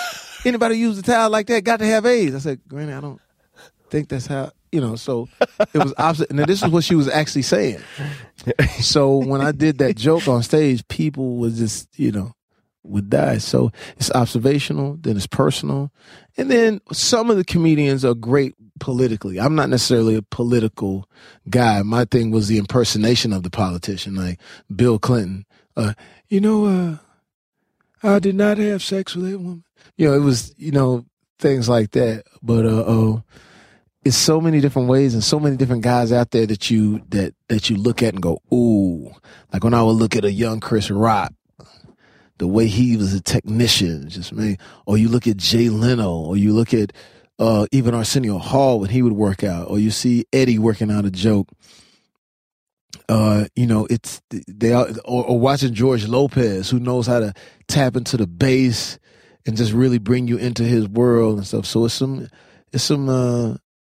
guys like Sarah Silverman, a technician, Amy Schumer. Watching her on just a Saturday Night Live when she's, you know, working her shit out. A young Whoopi Goldberg at the Met. There's so many people that you can watch and see how to, you know, tap into your own skill set, you know. But I try to look at all of them and try to just, you know, not steal from it, but just get inspired by it all. Who are some of the most underrated comedians who come to mind, or people who you'd think haven't had their due, haven't been appreciated? I wouldn't say underrated, but I think that were just like warriors that never got that shine. There was a guy named T.K. Kirkland who was a warrior, but he never got the shine. And T.K. had a colorful past, you know, and he'll let you know. He said, you know, he was a crazy motherfucker, but T.K. had jokes like, and why does Kermit the Frog always say, hi ho, is he a pimp? And why and why do fat people wearing leather pants, do they think that shit is cute? And why do people in wheelchairs tie their motherfucking shoes? Do they think they gonna trip? Oh man, he was just amazing. And his delivery, you know what I'm saying? He says, cause I'm T to the motherfucking K. That's what type of motherfucker I am. Don't play me, play Lotto. You got a better chance. And he made himself a character on stage that was just, you know, you guys are too young to know this joke, but Bugle Boy Jeans. Oh yeah. Bugle Boy Jeans used to have a commercial where a girl would pull up in a car and says, "Excuse me, are those Bugle Boy?" She would say this to a guy, like he's walking on the street with his jeans. She says, "Excuse me, are those Bugle Boy jeans you're wearing?" "Why, yes, they are." And she get in the car. Right? TK had a joke, man, that was so funny. He said, let that motherfucker be a motherfucking black girl in the motherfucking car. "Excuse me, are those Bugle Boy jeans you're wearing?" "Yeah." Get in the car, motherfucker. I mean, people would just go, the dude has so many, like, levels. And he just, you know, he's an underground god. Who Who else? There was a lot. I mean, a lot of people. Earthquake, amazing. Earthquake is amazing. What's my other dude's name? Tony Roberts, amazing. Tony Roberts, man, I've never laughed. So he said, oh man, I had to dig out some of his jokes. But he talks about, it's very physical, but he talks about being on a plane and the plane is going down. And he said he was on a plane and he thought the plane was going down. So he said, so I wanted to fuck everybody before, I wanted to fuck before. He said, so while the plane's going down, he's fucking everybody. He fucked the nun, he was fucking everybody, and then the plane leveled off. Oh, I'm sorry, y'all. I'm sorry, my bad. It's just hilarious, man. And there's so many, man, so many. Not a lot of new comedians now that are actually, it's funny, right? That are actually dangerous now. We don't have dangerous comedians. What do you mean by dangerous? The dangerous comedian that we have right now is Amy Schumer. She's dangerous. In what way? Like she'll say it. Like it'll be hot button. You know what I mean? Have you ever heard? I saw this guy on actually heard of him through a guy named Evan Goldberg, who's Seth Rogen's writing partner. Oh, yeah. And so Gerard, exactly, that was good. Yeah. So Gerard Carmichael. Oh yeah. His special. Yeah. Oh my God. Yeah, he's like, I would never make a rape joke. This is more of a rape question. And it's oh my funny. God. He's dangerous. That struck me as dangerous. Well, he's dangerous. And it's not a lot of that anymore. It's not a lot of dangerous comedians. And I think that's where we sort of go like, where's that danger? Like when you see Amy Schumer, you see like, I saw her in a room talking about catching a dick in front of Robert De Niro. Like we're at the American Film Awards, whatever like that. And she's just, hardcore dangerous, which is what Sarah Silverman started out as, So, but Amy looks like she's rounded the corner and is now, really making it dope for herself.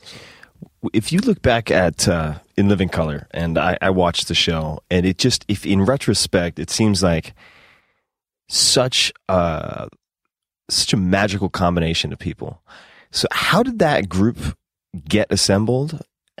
And what made that team so special? Because you look at the list, right? You've got Chris Rock, you've got Jim Carrey, you've got the Wayans, it just goes Jennifer Lopez.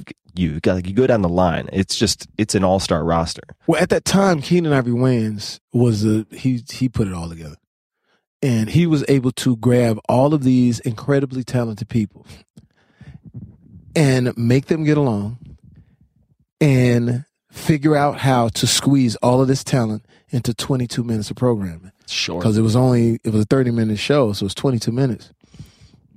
But he was very disciplined in how we make jokes. You were not allowed to come in and be half-assed. He pulled you to the side and say, as a black comedian, you cannot be half-assed. You're either great or you don't exist. So, and he says, don't take the racial part of that any kind of way. That's just the way it is. Because he wrote for Eddie Murphy. He was around the greatest. He says, I'm around the greatest all the time, so that's what we gonna do. So when you see Damon Wayans come in, and I just got hired, like they had already been doing the show for like a year or 2 years. So when I saw Damon walk in and Jim walk in, it was like fucking Jurassic Park. It was like fucking T-Rex and fucking, you know what I'm saying? And the way I got on the show was crazy too, because it went from the auditioning process, it was 100 comedians, down to 50, down to 25, down to 10, down to 5. I was part of the 5, but I was losing. I wasn't doing well within the improv of it because I just wasn't catching the right shit. And then Keenen says something incredible. He says, well, I dig this, but I want to see y'all on stage doing stand-up because I want to have stand-up comedians. I was like, oh, shit, that's my shit. That's my shit. And the other 4 people didn't do stand-up. It was only one other girl that did stand-up. God bless her, Yvette Wilson. But the other 3 didn't do stand-up. So I was like, oh, man. So that night, everybody's going to the Laugh Factory, which was just starting. Because at that time, the Comedy Store was dominating. Laugh Factory was just, and they begged, can we please have the audition in the Laugh Factory? So I show up late on purpose. because I wanted to be last. Smart. So I show up late, and Tamara Rawit, who was the producer on that, what are you doing? You're late? Oh, my God. Why aren't you here? We're supposed to go on early. You're supposed to be first, Jamie. Oh, my God, you're going to kill me. I said, oh, damn, well, can I just go up last? Yes, you have to, because we've already started. Get in here, you. Whatever. So go ahead. Now, this was interesting for me because I was in White World. I was like on the mainstream. I did all my jokes in the hood at that time. You know what I'm saying? I was the hood guy. So I was like, oh, shit, you know, we uptown, you know what I'm saying? It's like everything's clean and shit, you know, ain't no weed in the air or nothing, you know what I'm saying? Ain't nobody snuck no drinks in and shit. And it's an audition thing. So I'm watching the guys, and, you know, God bless them, they just had never done stand-up before. So I had my cassette tape, and I knew what I was coming up to. I'm coming up to Heavy D's in Effect with More Bounce to the Ounce. So I get a dude my tape. He's like, what's this? That's my tape. You know, I go on with music. You know, up there, they didn't go on with music. They just went over hand claps. I said, no, man, I gotta come in with Heavy D's in Effect with More Bounce to the Pumps. I need the crowd going. It's okay, sure. So he's standing there with the tape. And then Sean Wayans gave me a great tip. He walked up, he said, yo, Jamie, just go up and do your act, man. Just stop worrying about, don't worry about the characters. Just do your act. Yo, Marlon, come here. Tell Jamie, just do your act. I was like, oh, really? Just do my act? Do my act like I do in the hood? Yeah, do your act like you do in the hood. I said, straight. Cool. So I go up. They don't play the music. I'm waiting on them. I'm like, yo, you got my music? The dude's over there like this. I said, well, I was supposed to have some music. And I said, if this shit goes wrong, you will actually see me working across the street at the gas station. And I went into a character. Man, I was in there with Keenan and all of them, dog. And so I did this little character. And then I went into my act. And I got a standing ovation that night. And I remember seeing Jim Carrey and Keenan, Fly Girls, like on their feet. Like, I said, oh, man, this is great. And that's how I got on the show. And during that show, I did this character called Wanda, where I said, all the good-looking ladies clap your hands. And everybody said, I said, now all the ugly ladies, let me see you make some noise. It was quiet. I said, ain't that a bitch? And all the ugly ladies out there, hey, for real though, he ain't talking about me. So we did this character. Keenan was like, I want you to do that character on the show because I think that's where you'll really flourish. And when we did that, when I did that character, that's when everything sort of changed because I was trying to find my bearings on the show because we got on the show, but we were there for a trial basis. But when I did that character, it was like playing football, and I was like the punt returner, and I was the rookie, and I ran it all the way back the first day.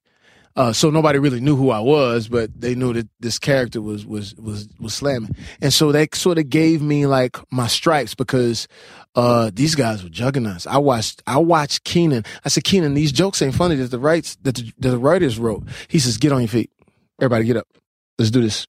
So he was like, there's never a joke that's not funny. You just got to work and find it.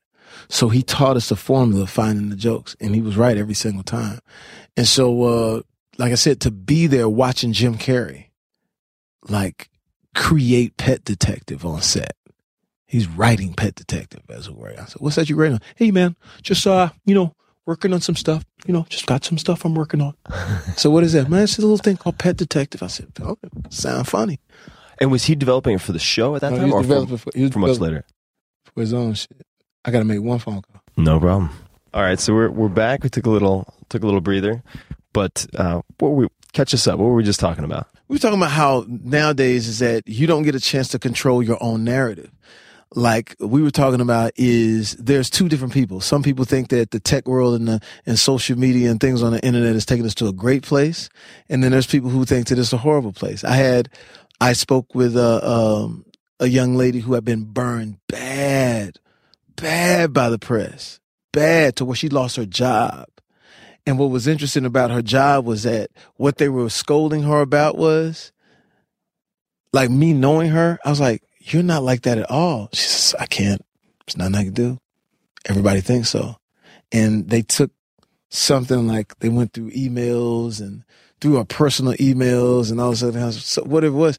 But it was just like, you're not like that at all. So when I was on the phone talking with her, she was like, they're saying this and saying, don't worry about it. You're cool. Like, you're not like that. I don't give a fuck. But I'm bowling. I'm like, I don't even need to read it. What could they possibly say?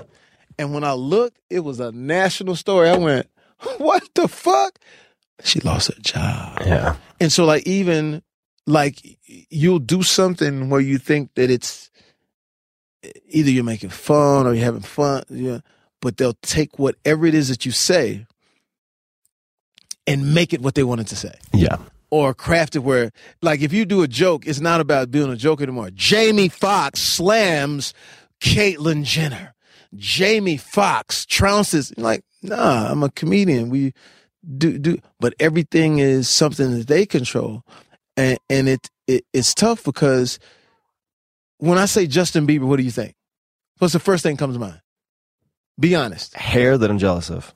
Yeah, but what do you think? Something about a kid who can't get it together. When I say Chris Brown, what do you think? It's something negative. When I say Jennifer Aniston, what do you think? What do you think? Of cover of Rolling Stone photograph, black and Brad white. Pitt? You think what? Cover of Rolling Stone magazine, black and white, naked, laying on a bed. Oh, but that's hilarious. Well, the average person right. would think of not what they do, right, but the impression, what the headline right, is. the subliminal image they got at the checkout counter. Yeah, it's the headline. If I say Jennifer Aniston, you automatically think, because nowadays we don't control our own narrative to where it's like they talked about this thing with Quentin Tarantino, which I thought was sad, because usually when you see a story about Black Lives Matter or anything black, it's usually the same black folks with the kufi who's trying to be heard. And they're absolutely right. It's so much wrong going on in black world. There's black on black crime. Then there's the divide that is because of social media that is going on between the police officers and black folk. Police officers are, on the whole, are great folk. I know them. I know a gang of police officers. But the one or two that have been caught on social media makes it paint the picture that it's all of them. Now, granted, we've known for a long time that blacks and police officers have always had a divide. We've done music, we've done movies about it, we've done books about it. It just is the way it is. Now, my take on it is because I call it residue. It's slave residue, meaning that slavery for 300 years, you saw a person of color a certain way for 300 years. You've always saw him as the slave or the criminal or something that you didn't value. So therefore, coming out of that, of course, there's going to be a divide when it comes to police and when it comes to blacks and when it comes to, that's always been that way. So take that off the table. Right. But in today's world of how do we bridge that gap? I've gone to Quantico in Virginia, saw what a police officer sees. I've talked to police officers that how can we bridge the gap? I've suggested that you go get a white police officer who you think might not like black folk. You know what I'm saying?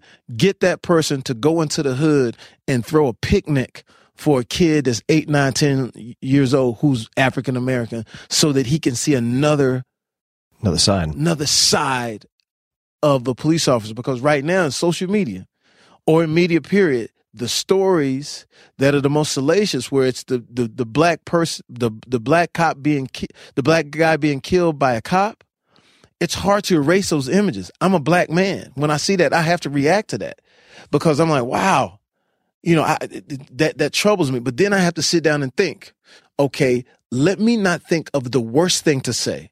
But let me think, because I know how media tries to make things or heighten it. Right. How do I bring people together in spite of the headline? Because what people don't understand is that when you keep showing the images of the black guy being killed by the cop, that does something to you. Oh, yeah. That's like whatever you believe in. If it was a Jewish person, if it was a gay person, you cannot sit and not be bothered by that.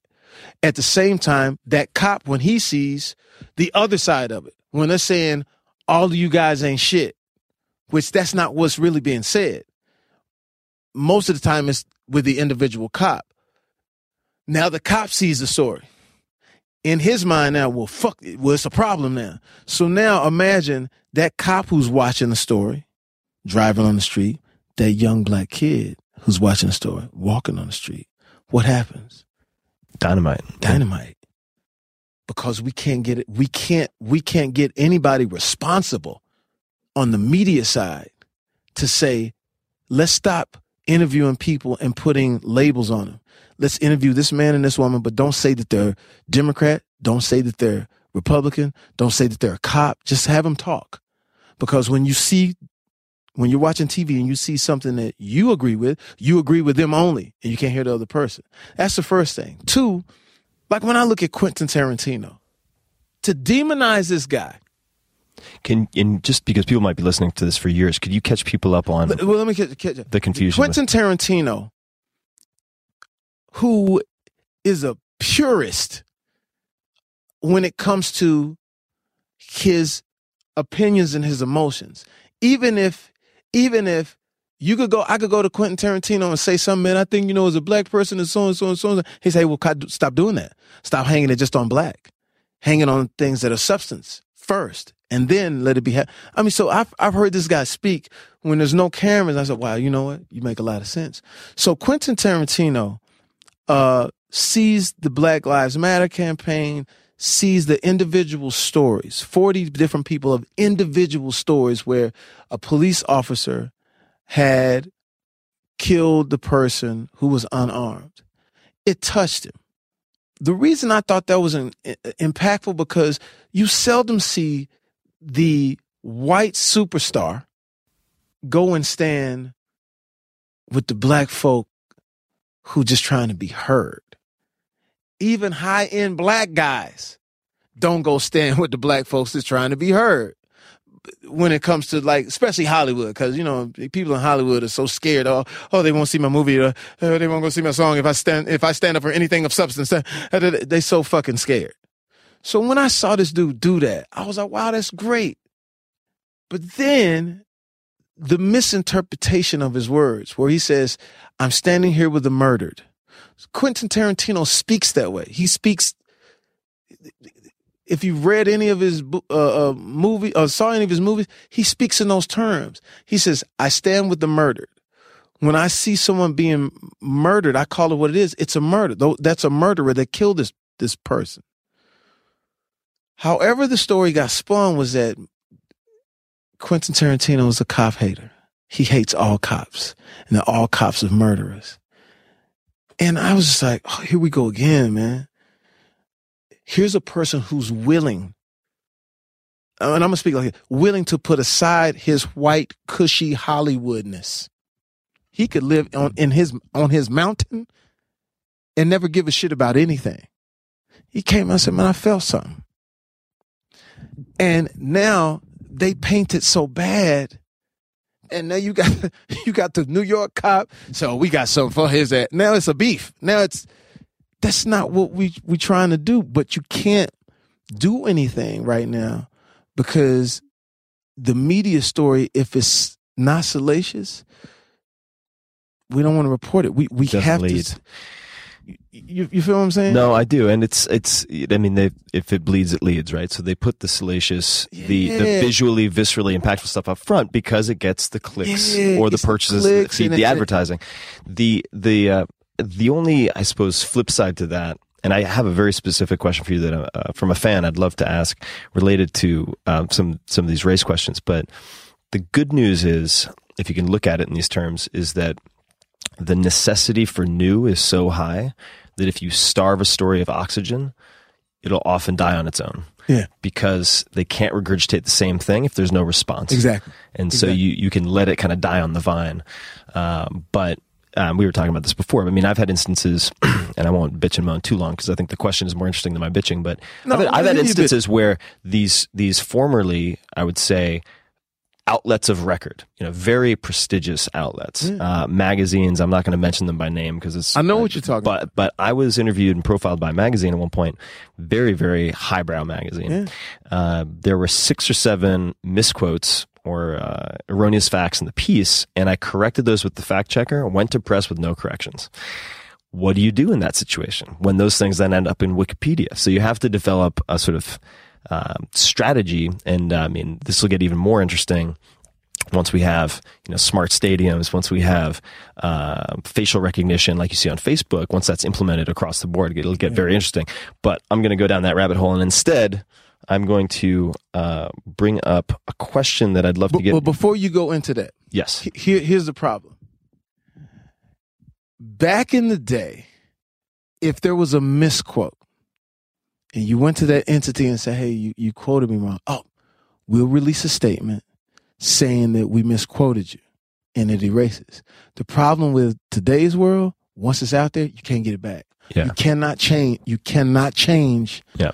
because it's going to stay there. Yeah. When I punch up your name, that's the first thing that's going to come up, or the second thing that's coming. You can't get rid of it. Yeah. And when you talk about the regurgitating or just letting it die, you could let it die, but the problem is you have to at least, once it starts, give another, hopefully that you can give another side of it that people may see a little bit. Sure. They don't want to see. What's crazy about our society right now, no one wants to see anybody reconcile. No one wants to see anybody come together or say that. Like when I think about Quentin Tarantino, I spoke and said, I back you as a friend and keep speaking the truth and don't worry about the haters, meaning speak the truth from you. Not whatever the comment was. Right. But whatever you're saying in your truth, right. You say that because you ain't out there. You could be promoting your movie. Mm-hmm. You could be trying to make money. You actually trying to see how you could go. I know the way he thinks. I'm going to go talk to them. If they are wrong in what they're saying, I'm going to tell them. But if they are right, he says, I'll be the one that can go to the cops and say that. And now, look at how it is. It's so great. Go ahead, ask the question. Oh no, I mean I think you're right. I think that people want gladiatorial games, and we don't have gladiatorial games, so they use the front page. Oh, gladiatorial games. But speaking of sort of conflict resolution, so this is a question from fan TJ. My wife is pregnant. We're moving to a very non-diverse neighborhood. We are kind of worried on how it will go. She is black and I am white. What is some advice he can give to a young couple raising a child of color in today's world? I'll say this. I'll say this about America. Let's use America as an example. To me, America is the most incredible civilization that has ever been created. Hundreds of years from now, people will look at this place and marvel. There's the bitch and the complain aisle where everybody bitches and complains about every single thing. But the one thing about America that is incredible is the evolution of freedom, the change. When I talk about slavery that happened, it was 300 years of it. Look at the evolution. We come out of it. We have a black president. People are more welcoming now. We used to live in a world not too long ago where it was frowned upon, it was tough, it was this. What I would say to people like that, just live your life. Like I lived my life in places where at times there was definitely racial misunderstanding, but I would talk to that person. I would make sure that person understood who I was as a person. I'm not going to compromise who I am as far as a black man, but I'm also going to give you another version of it. Not the version that you necessarily see on television, the version that you see on the internet. I'm going to give you me. And most of the time, we are alike in so many instances. So when he's saying moving to that non-diverse place, it's different, man. Look at I hate to say this, but listen to the kids, bro. But when you talk about the kids today, I'm at the gym last night, 24-hour fitness. The kid is playing Future, white kid. Where your ass was at white kid. When I first moved into my neighborhood years ago, and I felt like I made it. I'm in the white neighborhood now. I'm here. Oh, I've made it. And I hear NWA blasting. I look out there with these kids. I was 16 years old. So times are changing, man. And you have to start giving people the benefit of the doubt that they'll get it right. And for all those people that were here back in the old days and that are now 50 and 60 and 70 years old, that's dying out. the way of thinking is dying out. You may be looking at a situation where you may have the first female president. It's the evolution of freedom. Think about how we treated women at one point. No voice, no rights, no nothing. I've heard people say, I'd rather have a black person tell me something to do than a woman any day. But now so we are on the right path, man. Love who you want to love, be where you want to be, because we are evolving. Look at the steps that gay rights took in the past few years. Man, that's huge when you're talking about people in the Bible Belt and you know how they felt. So if those things are now, like my daughter taught me, like when she was 13, she's 21 now. She was 13, and this was 9 years ago, and it was talking about gay rights and things like that. And I asked her friends, I said, "What do you think about it?" She said, "Dad, we don't think about it." She said, "That's you guys." That's a good answer. She said, "That's you guys." She said, "That's old people." She said, "That's why we're turned off from religion sometimes.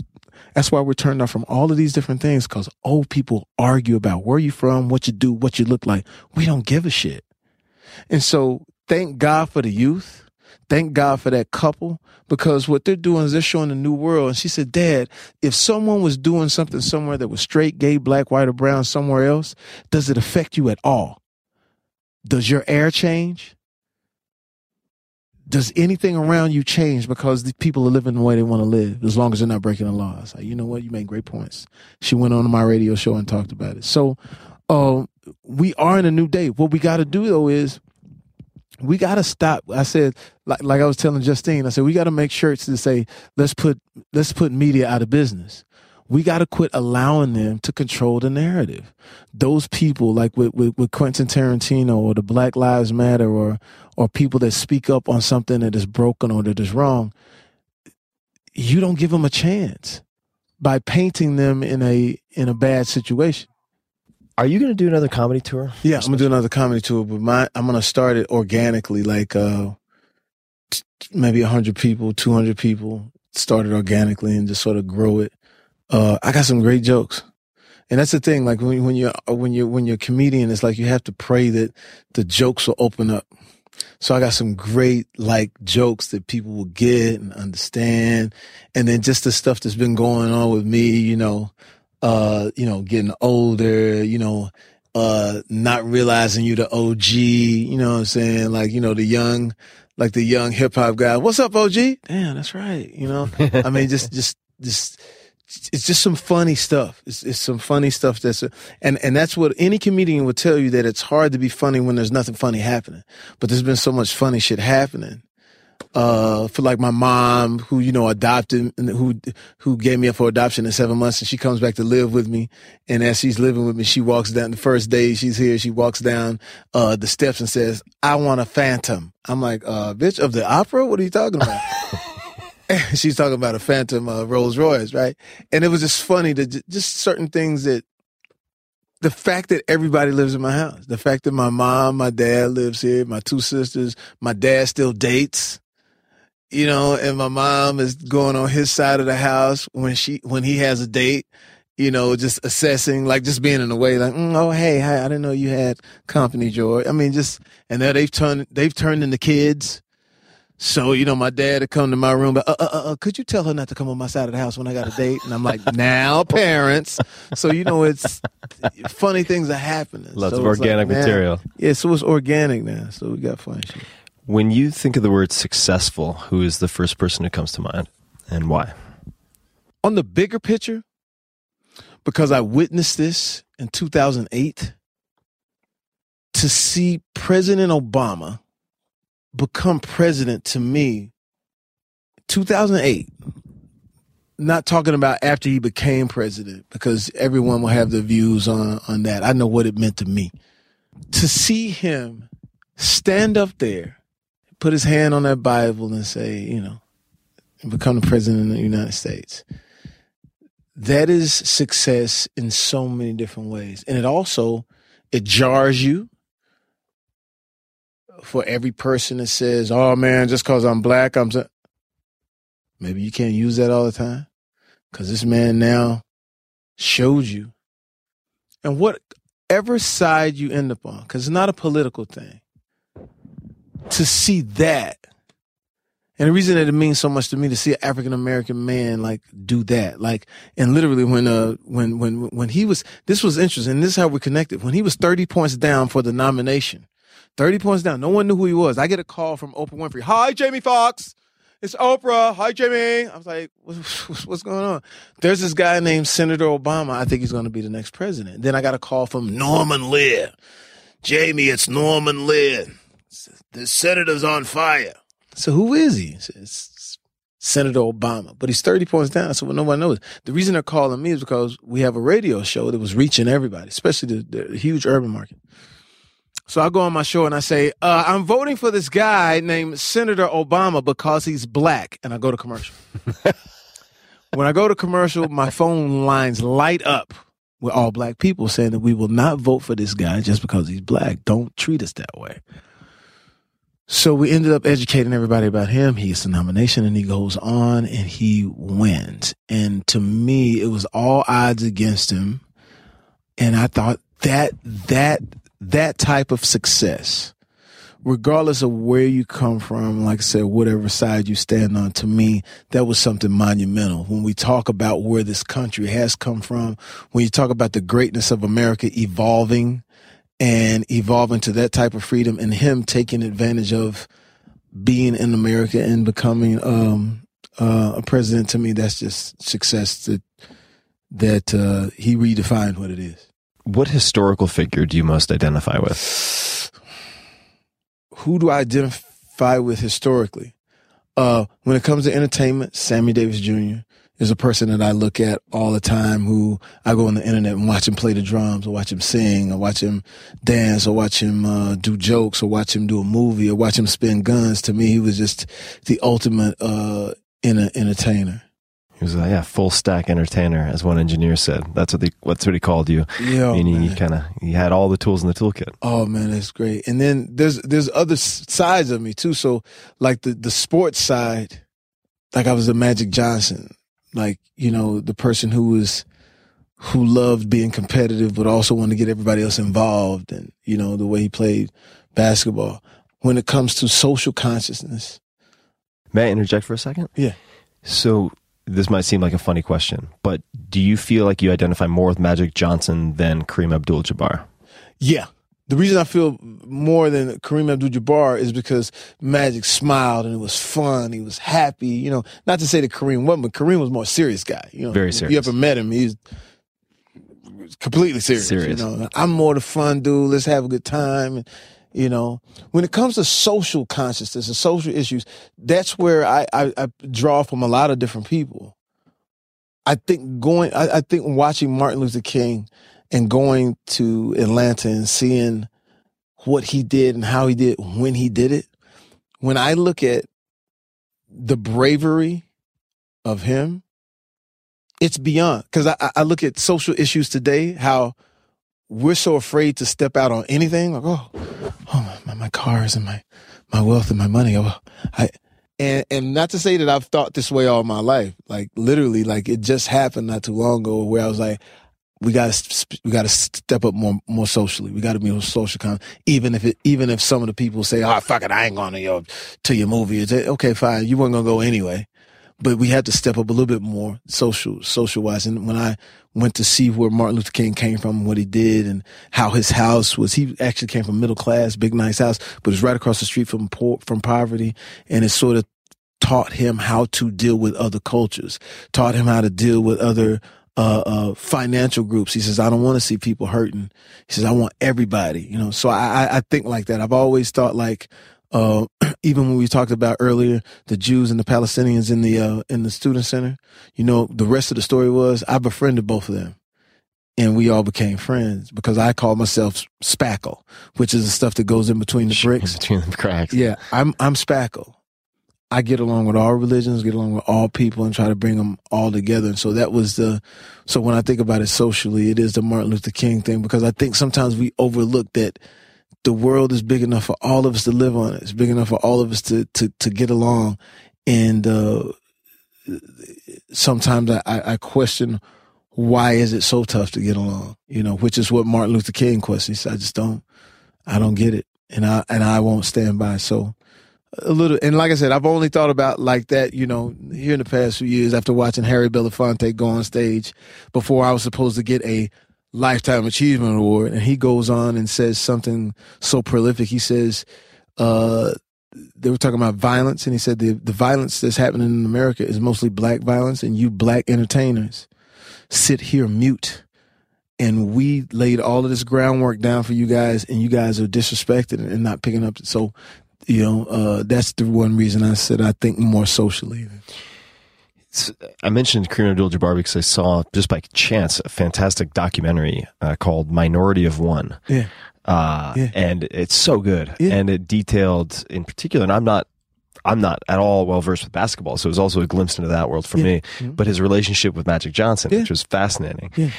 Do you have any particular favorite documentaries or movies that you just feel are must watches for human beings?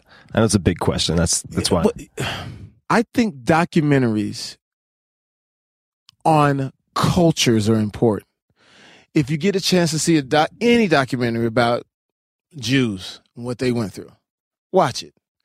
Any documentary about Palestinians and what they've gone through, watch it. Blacks and what they've gone through, watch it. Women and what they've gone through, watch it.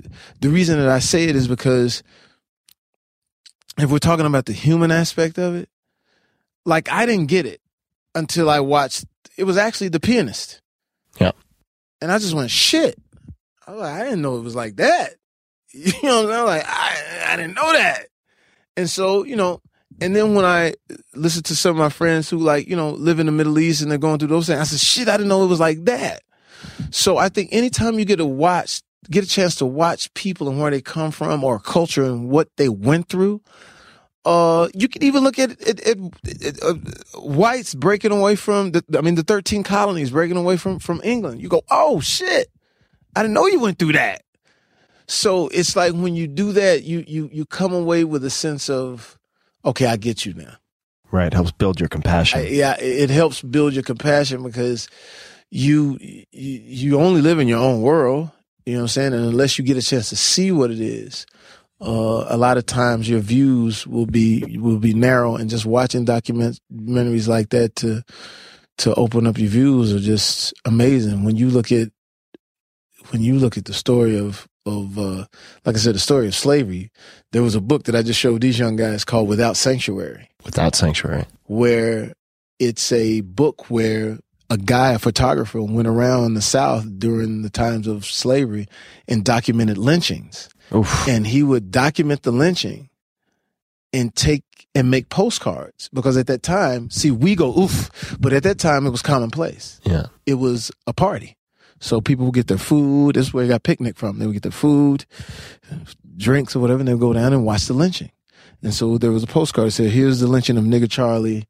Hope you like it. Hope everything is well. So that was something that was mind blowing because it was commonplace, you know. So when you get it, like I said, when you get a chance to see cultures and history, you understand what's going on today. And this is the last little factoid. If you get a chance, pull up the Harrison Act. The Harrison Act was an act about taking drugs off the street and making them illegal, because at a time in our culture, we were able to, you know, use whatever drugs that was out there was available. But the government sort of didn't know how to get it off the street. So they ran a story, black man gets high on cocaine and fights cops. And people was like, so we got to get rid of drugs. People were like, fuck that. Get rid of our drugs. Get bigger guns. Give cops more jurisdiction. Finally, they run a story, black man gets high on cocaine, rapes and kills Caucasian woman. That's when the Harrison Act, because, well, we don't want that. But because of that Harrison Act, with the jurisdiction of a cop, that plays into a little bit of what we're dealing with today. Because it was sort of set that way at a time where it was commonplace to see slaves. It was commonplace to see blacks as second or third class citizens. So, and it's not to incite anything. It's not to make you feel anything angry. It's just a peering into someone's genesis to see where we are today, so that you can understand or try to have the compassion for all of us who live here in this country. Because like I said, it's it's the best in the world.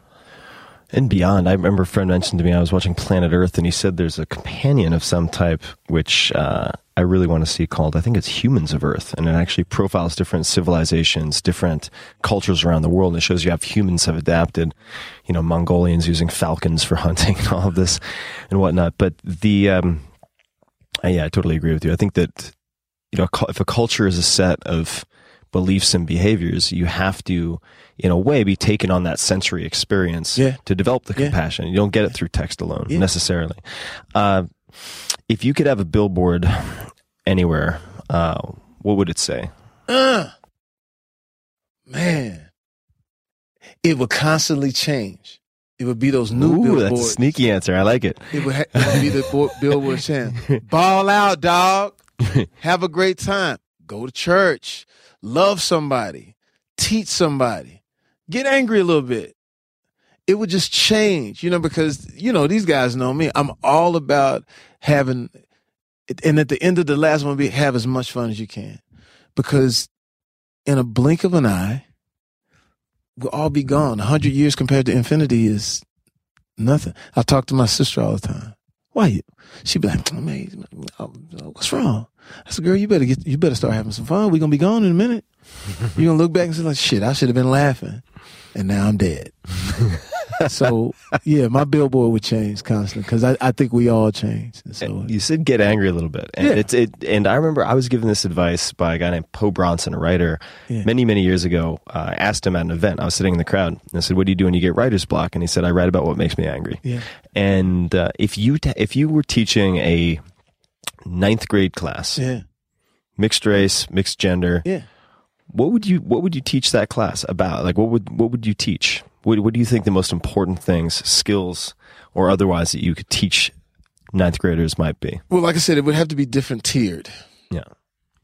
If it's a 9th grader of today, I would teach them as much as you can interact with actual humans. You know, the toughest thing in the world is like looking at my daughter, and we're in Paris, and they're Generation Thumbs. Yeah, they're on their cell phones. So I said, as much as you can, interact with people. Because people, it's the best interaction because there's all types. And there's discretion when it comes to people. Like, there's no discretion when it comes to thumbs and what you can say on the internet. And that's why you get drugged down by it. Because it doesn't take anything. If it's an anonymous person and they say you're ugly and you're this and you're that and you're this, there's no discretion there. So they can sort of get the venom off. I said, if we're in a surrounding, and I may feel something about something, but I won't say it because I don't want to hurt somebody's feelings. I don't want to have them hurt my feelings. So that's the one thing. Interact with people. The second thing is interact with people from all over the world, because you become narrow when you're just all about my block, and just being about your block in today's world is going to hurt us because people don't understand global. We don't understand global market. We don't understand global things. That how does something in the Middle East affect me in North Dakota? Mm-hmm. Because of the way we're set up like this. So it's like you have to get the education. I would bypass. I wouldn't bypass it. Get the education of people all over the world. And then the last couple of things would be history. Know your history. Know why we're here, why this, especially when it comes to rules and legislation and things like that. Know why we vote, why we don't vote. If you think about it, this wonderful country runs on just like a human brain. We only use a little bit of it when it comes to the voting market. You got to vote. Get out there and be active in that. A lot of times we just, hey, man, whoever's the president is the president, whoever's this way. So that. And then the last part that I would teach is, last two things, hustle. Teach your hustle. Your hustle muscle is the most important thing. When you hustle and you go get it, a lot of times that alleviates your problems. Mm-hmm. When you don't hustle or you leave it to chance, when you leave things to chance and you didn't give it all that day, Now you start to argue or wonder about things. Bills, fuck, I got to get that done. Oh, my relationship is, how did it? But if you hustle, for one, it's going to take up a lot more of your time. So you don't have time to concentrate on just The worrying. If I put the work in, I got my check. I put it in, and your check doesn't have to be monetary. It could be anything. It could be, I put the work in at the charity and this happened because of the charity. But whatever it is, put that hard work in, and now you could see things coming to fruition, and that takes 70% of your worrying away because you did give it your all. And then the last part of it is reflect. Sit still for a minute, because when you're working, I got this, that will strain you as well. So you got to be able to decompress. You just got to be able to chill, whatever it is that you chill with. If it's your homies, your friends, whatever, like, take time out to be like, you know what? If it's out of my hands, it's out of my hands. I'll get a better crack at it tomorrow. Colin Powell said something incredible. He said, I always feel like in the morning, I got a brand new chance. And I'm paraphrasing. In the morning, he said, I love getting to the morning because it's a new opportunity. But really take that time for yourself, relax, chill, whatever it is that you believe in. If it's God, Buddha, Allah, Hindu, all of them, whatever it is to get you on that, okay, I did what I was supposed to do. Let me relax now. And then tomorrow or the next day, get another start. What does the first 60 minutes of your day look like? Or do you have any morning routines that are important to you? Morning routines? I wake up. I text the people that I dig and love. What do you say? I just send them encouraging, there's a few, people that just, really mean a lot to me. Want to let them know I'm thinking about them, the whole nine. And then it varies, man. Sometimes I'll be like, okay, I put some work in. So I put in 8 days. So maybe these 2 days I could chill. Get a little, I do the, just on the physical part, I get my 50 pull-ups in, 100 sit-ups, maybe 100 crunches. And it's easy. I used to not be able to do it. My boy Tyron Turner. How many sets for the 50 pull-ups? For the 50? So I do 15 first, 15 pull-ups. This is what it is. I do 15 pull-ups, 50 push-ups, 100 sit-ups. Then I go back and I do 15 different grip. Yeah. So that'll get me to 30. Another 50 push-ups. That gets me to 100 push-ups. I'm done with the push-ups. And then I do 10 and 10 back to the first grip, and you don't have to do it every single day. You can do it every other day. And then what you notice is the pull-up bar, and Tyron kept telling me this. Well, I got a homie, Tyron, he played Kane in Menace to Society, and I kept wondering, how is he always in shape? He says, man, I'm trying to tell you, the pull-up bar is the everything. So that, and then just, make the calls on what I need to get done and make sure I'm, in the right, position. And you drink coffee? Get the kid. I don't drink coffee. Have you never? You stopped. I had to stop having stimulants. There was some you and me. Earlier in my career, I was all about the stimulants. So at a certain point, I had to ixnay on the caffeine K. Man, yeah, I've been cutting that out as well. It's not good for me. People are like, aren't you worried about depressants, alcohol? I'm like, no. Stimulants, that's what I need to be worried about. Because what I tell people all the time, to drink coffee, after a while, you keep hitting that same muscle, in your brain, to where I know people right now who could drink 4 cups of coffee and go to sleep. Yeah, I used to be that person. Yeah, and so it's like and one of my boys loves what is the Red Bull? Red Bull. And then he won't understand why some days he'll just be like this. Yeah. So I had to stop, and it was tough because I had to have coffee every day, and I drank like double espressos. I was like, I had to have the up. Yeah. But now I know how to go get it inside of my, I know how to go get it inside. Last question here is, I'm going to ask what advice you would give to yourself, 3 different ages, 20, 30, and 40. So what advice would you give to your 20-year-old self? Man, put the condom on. Shit. Stop playing around. Important advice. You're 20, man. Put that on, buddy. And not the fishnet one either. Put the real one on. Okay. Anything else for 20, or should we move to 30? 20s. I had my daughter at 26. So the advice I would give me was like, calm down.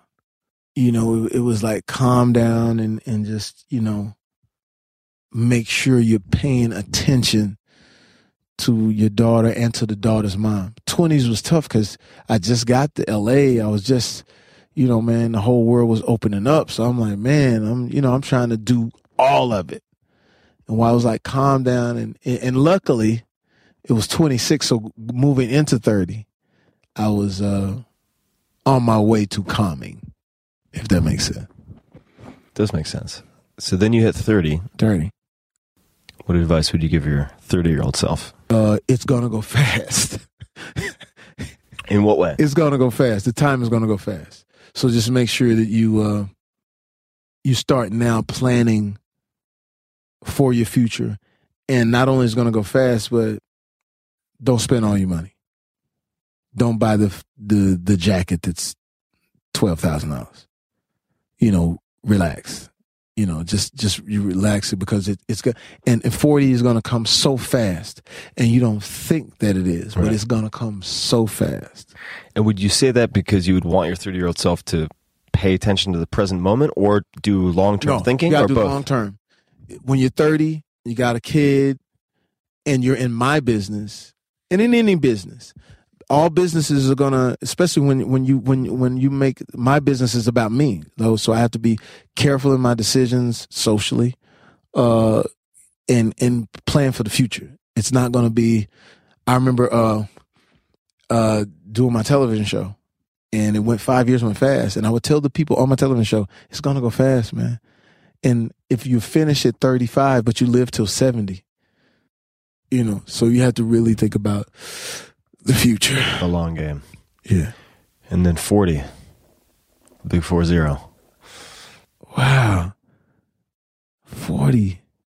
There are going to be tough decisions that you have to make when it comes to business. Because when you're 40, in my business, the window is closing on certain things. So you have to be able to open those windows to other things. And some of the people that you've gone to battle with till you're 40 may not be the ones that you will battle and do business with towards 50. And take a little bit of your personal feelings out of it. Because I'm very personal. Meaning like I would stay with someone even if I feel that they're not up to par business-wise, but, you know, we have history. Take a little bit of the personal out of it. Still remain friends if you can with that person, because now it's really pending. Like 50 about to be here. You know what I'm saying? So it's like, you know, and I would tell my 40-year-old self, grow up in your mind, but not in your body necessarily. Meaning stay young in your body, but certain parts of your life, you have to grow up and be grown about things, because now you got another kid, your other child is, you know, 20, she's 21 now, which is just, you know, this past year. So, but she was, you know, 13, 14 when I was 40. But now you got to start living, you would always live your life 100% for you. But now that you have your kids and they're a certain age, it's got to be 30 to 40% you, 60 to 7% what you're going to leave for them and how you're going to leave them, because like I said, it's flying, and that's it. Jamie, so much fun. I really appreciate taking the time. And where can people find what you're up to, find you online, learn? You can find me at I Am projects? Jamie Foxx on my Periscope. Am I right? Am I saying this right? You know, I got these young cats telling me what to do. And then I Am Jamie Foxx on Twitter also. I Am Jamie Foxx at Twitter, and I'm doing better on Twitter. I'm trying to do better. And on Twitter, you and know, the old fella trying to. The latest album? The latest album is called Hollywood Story of a Dozen Roses. It's out. I don't care how you get it. You can download it, bootleg it, steal it from a friend. I don't care. I just want you to hear the music. The song that's out right now is I'm Supposed to Be in Love by Now. I'm supposed to be in love by now. It's been so long for me, I don't know how. Been drowning in the sea of broken vows. But I'm supposed to be in love by now. I've been chasing my dream, now I'm chasing you. Running hard, but my legs feel weak. I done played every part, I done played a fool. Write the movie, I'll be your lead. I'm supposed to be in love by now. Well, girl, you stole my heart to take a bow. In love by now. So make sure you get that. In Love by Now is out. It's a song that my daughter made me. She sort of made me do. She's like, listen, stop with the club stuff. Stop with, and that's my oldest daughter's like funny. She said, stop with the club joints. Stop. You're trying to be too young. She'd even like, I had on some shoes one day that she thought was just, I had too young of a shoe. She's like, Dad, what is that on your feet? I said, they're the new style, baby. They're the Giuseppe's. You know, it's the new style. I had a zipper on it and a buckle and my name engraved. And she was like, stop it. She said, Dad, you have old feet. I said, what does it mean? You have old feet. Like you have feet for marching, like a civil rights. You have a civil rights feet. So, but she said, do a song that we know that is from you. And it's true. It says, I'm supposed to be in love by now. And so that and jumping out of the window, and we just shot the In Love by Now video with George Lopez is the priest. I get stood up at the altar. George Lopez is the priest. Nicole Scherzinger, and we all know her from the Pussycat Dolls, but also her solo career and everything. She plays my love interest, which is great because she's a good friend. And so we were able to like really get into some like, you know, they don't do old school videos anymore. Like this actually has a bit of a story. My man Tank is in it, and then all of my friends, my daughter's in it, my little daughter's in it, and my mom and dad is in it, and you know, so it's kind of cool. I was jamming to Babies in Love. Yeah. That's the type of music I listen to before when I'm headed somewhere to write, sit down, do some creative work. Yeah, man. Babies in Love. Solid. Babies on time. I think Justin Bieber was supposed to do that song first. And we were lucky enough to get it. But Babies in Love, Kid Ink is on there. So, you know, we got some good stuff going. And then later on, Sleepless Nights will be out at some point. And then we'll start work on the Mike Tyson bio. And that's it. And then the stand-up comedy is coming because, like I said, I got a lot of stuff that, you know, I got to get off my chest. And okay. That's it. Since you brought up Mike, what would Mike say if he were here right now? Well, I'm going to say it like this because now that I'm about to do the movie, to do the Mike Tyson impersonation would be a little disservice. What I would say is that I met Mike when I was 21 years old. I went on stage and I was doing my joke and I was getting to my Mike Tyson joke and I went into it and no one laughed because Mike was in the audience. A guy was in the audience with Mike and said, yo, Mike is in here, motherfucker. I was like, oh, man. The black girls in the front was like, what you gonna do, Jamie? You gonna tell your jokes? You scared of Mike Tyson? This is when Mike Tyson was knocking people out for nothing. I did, and then the guy yells out, Mike said, do the joke. And that shit better be funny. I was like, oh, shit. So I do the joke. It's a standing ovation. I come off stage and Mike goes, there he is. I want to talk to you. You're so funny. Come hang out with me. You're funny, motherfucker. Grab stuff. Come on, get in the car with me. And we take off. And I started hanging out with Mike Tyson at 21 years old. It was the most incredible thing in the world. Mike was bigger than Michael Jackson at that time. He was the biggest star in the world. Mike would be in a club, see a girl and say, hi, how are you? Like BMWs? They're like, huh? Do you like BMW? You like cars? Said, yeah. He would go open up the BMW dealership. He'll buy a car for a girl. That's how dope he was. And then all of his boys would go to all the different cities and pick up the cars that he bought for girls and say, yo, come on, get the keys back. You know he's playing. So it was great to see him during that time. Then it was tough to see him when he went through what he went through. And then when we finally decided to do this movie, this is the Mike Tyson that I think people really be able to grasp is that when we show Mike Tyson older, and I called Mike and I said, Mike, how are you? I'll pray this to Allah, my brother. I'm happy. How are you? I said, I'm good, Mike. You know, what's up? What's going on? I'm just happy. I'm happy because I don't have any money anymore, so I'm happy. I was like, Mike, what does that mean? He said, no, it's just all the vultures that were around me the whole time. It was always after my money, so I don't have any money, so nobody wants anything from me, so I'm just so happy. And if you notice, his speaking voice, like what I told you with Bill Cosby, is completely different from when he's on stage, when he's getting ready to fight. So he was like, I'm just so happy.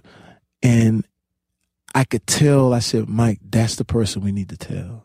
That's the story. We always see the person who rises to the mountaintop, but we don't see the other side of the mountain and all the jagged edges and all the things, and you're about to slip off of that mountain. So, Terry Winter, who wrote, Wolf of Wall Street, Boardwalk Empire, and Martin Scorsese, who's going to direct it, who hasn't directed a film about boxing since Raging Bull. So, fingers crossed, if it all goes together, we'll be able to see Mike Tyson in a different way, and we'll be able to transform to where I want to be so good that it's Mike Tyson, that I look so much like him that when I walk into his house, his kids would acknowledge me as a father.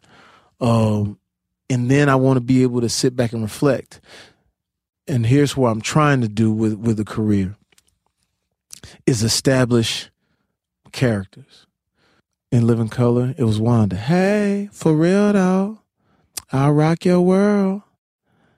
Then it was Willie Beeman Any Given Sunday. My name is Willie. Willie Beeman. I keep the ladies screaming.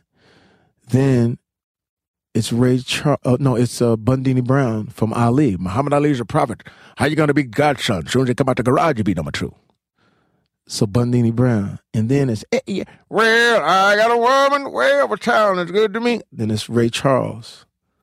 And then it's Django, you know they love him very well. Django. So the Django experience, working with Quentin Tarantino, which was mind-blowing, to be able to go in and read for that. And I didn't know about that part.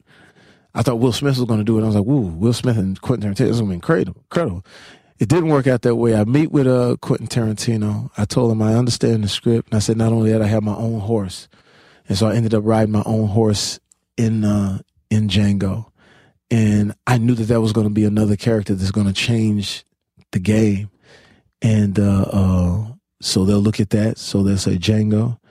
And then hopefully, if everything goes right, Mike Tyson will sit with those characters, so that you'll be able to, after a while, look at a career where you transformed into a character, people know it, and were moved by it, and hopefully, if it all works out, it'll be a great opportunity to look back and see, like, wow, man, look at the things that you were able to do in America. Well, it's an incredible canon already, and my brother gave me Mike Tyson's autobiography for Christmas last year.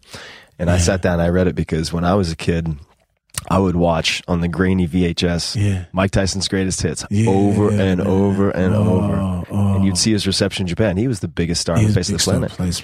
But you read the autobiography and there are layers upon layers. So a lot. A guy who just wanted to be in love, just wanted to, just it was more simple than we thought it would. Yeah.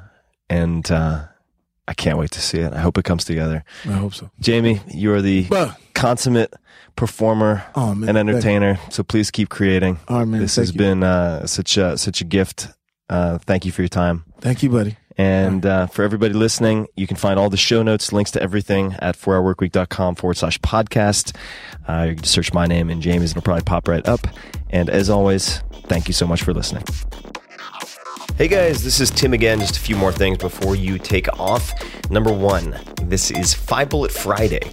Do you want to get a short email from me? Would you enjoy getting a short email from me every Friday that provides a little morsel of fun before the weekend? And 5 Bullet Friday is a very short email where I share the coolest things I've found or that I've been pondering over the week. That could include favorite new albums that I've discovered. It could include gizmos and gadgets and all sorts of weird shit that I've somehow dug up. in the world of the esoteric as I do. It could include favorite articles that I've read and that I've shared with my close friends, for instance. And it's very short. It's just a little tiny bite of goodness before you head off for the weekend. So if you want to receive that, check it out. Just go to 4hourworkweek.com. That's 4hourworkweek.com, all spelled out, and just drop in your email and you will get the very next one. And if you sign up, I hope you enjoy it. This episode is brought to you by Pique Tea. That's Pique. I have had so much tea in my life. I've been to China. I've lived in China. In Japan, I've done tea tours. I drink a lot of tea. And 10 years plus of physical experimentation and tracking has shown me many things. Chief among them, that gut health is critical to just about everything, and you'll see where tea is going to tie into this. It affects immune function, weight management, mental performance, emotional health, you name it. I've been drinking fermented Pu'er tea, specifically, pretty much every day for years now. Pu'er tea delivers more polyphenols and probiotics than you can shake a stick at. It's like providing the optimal fertilizer to your microbiome. The problem with good Pu'er is that it's hard to source. It's hard to find real Pu'er that hasn't been exposed to pesticides and other nasties, which is super common. That's why Pique's fermented Pu'er tea crystals have become my daily go-to. It's so simple. They have so many benefits that I'm going to get into, and I first learned about them through my friends Dr. Peter Attia and Kevin Rose. Pique crystals are cold extracted using only wild harvested leaves from 250-year-old tea trees.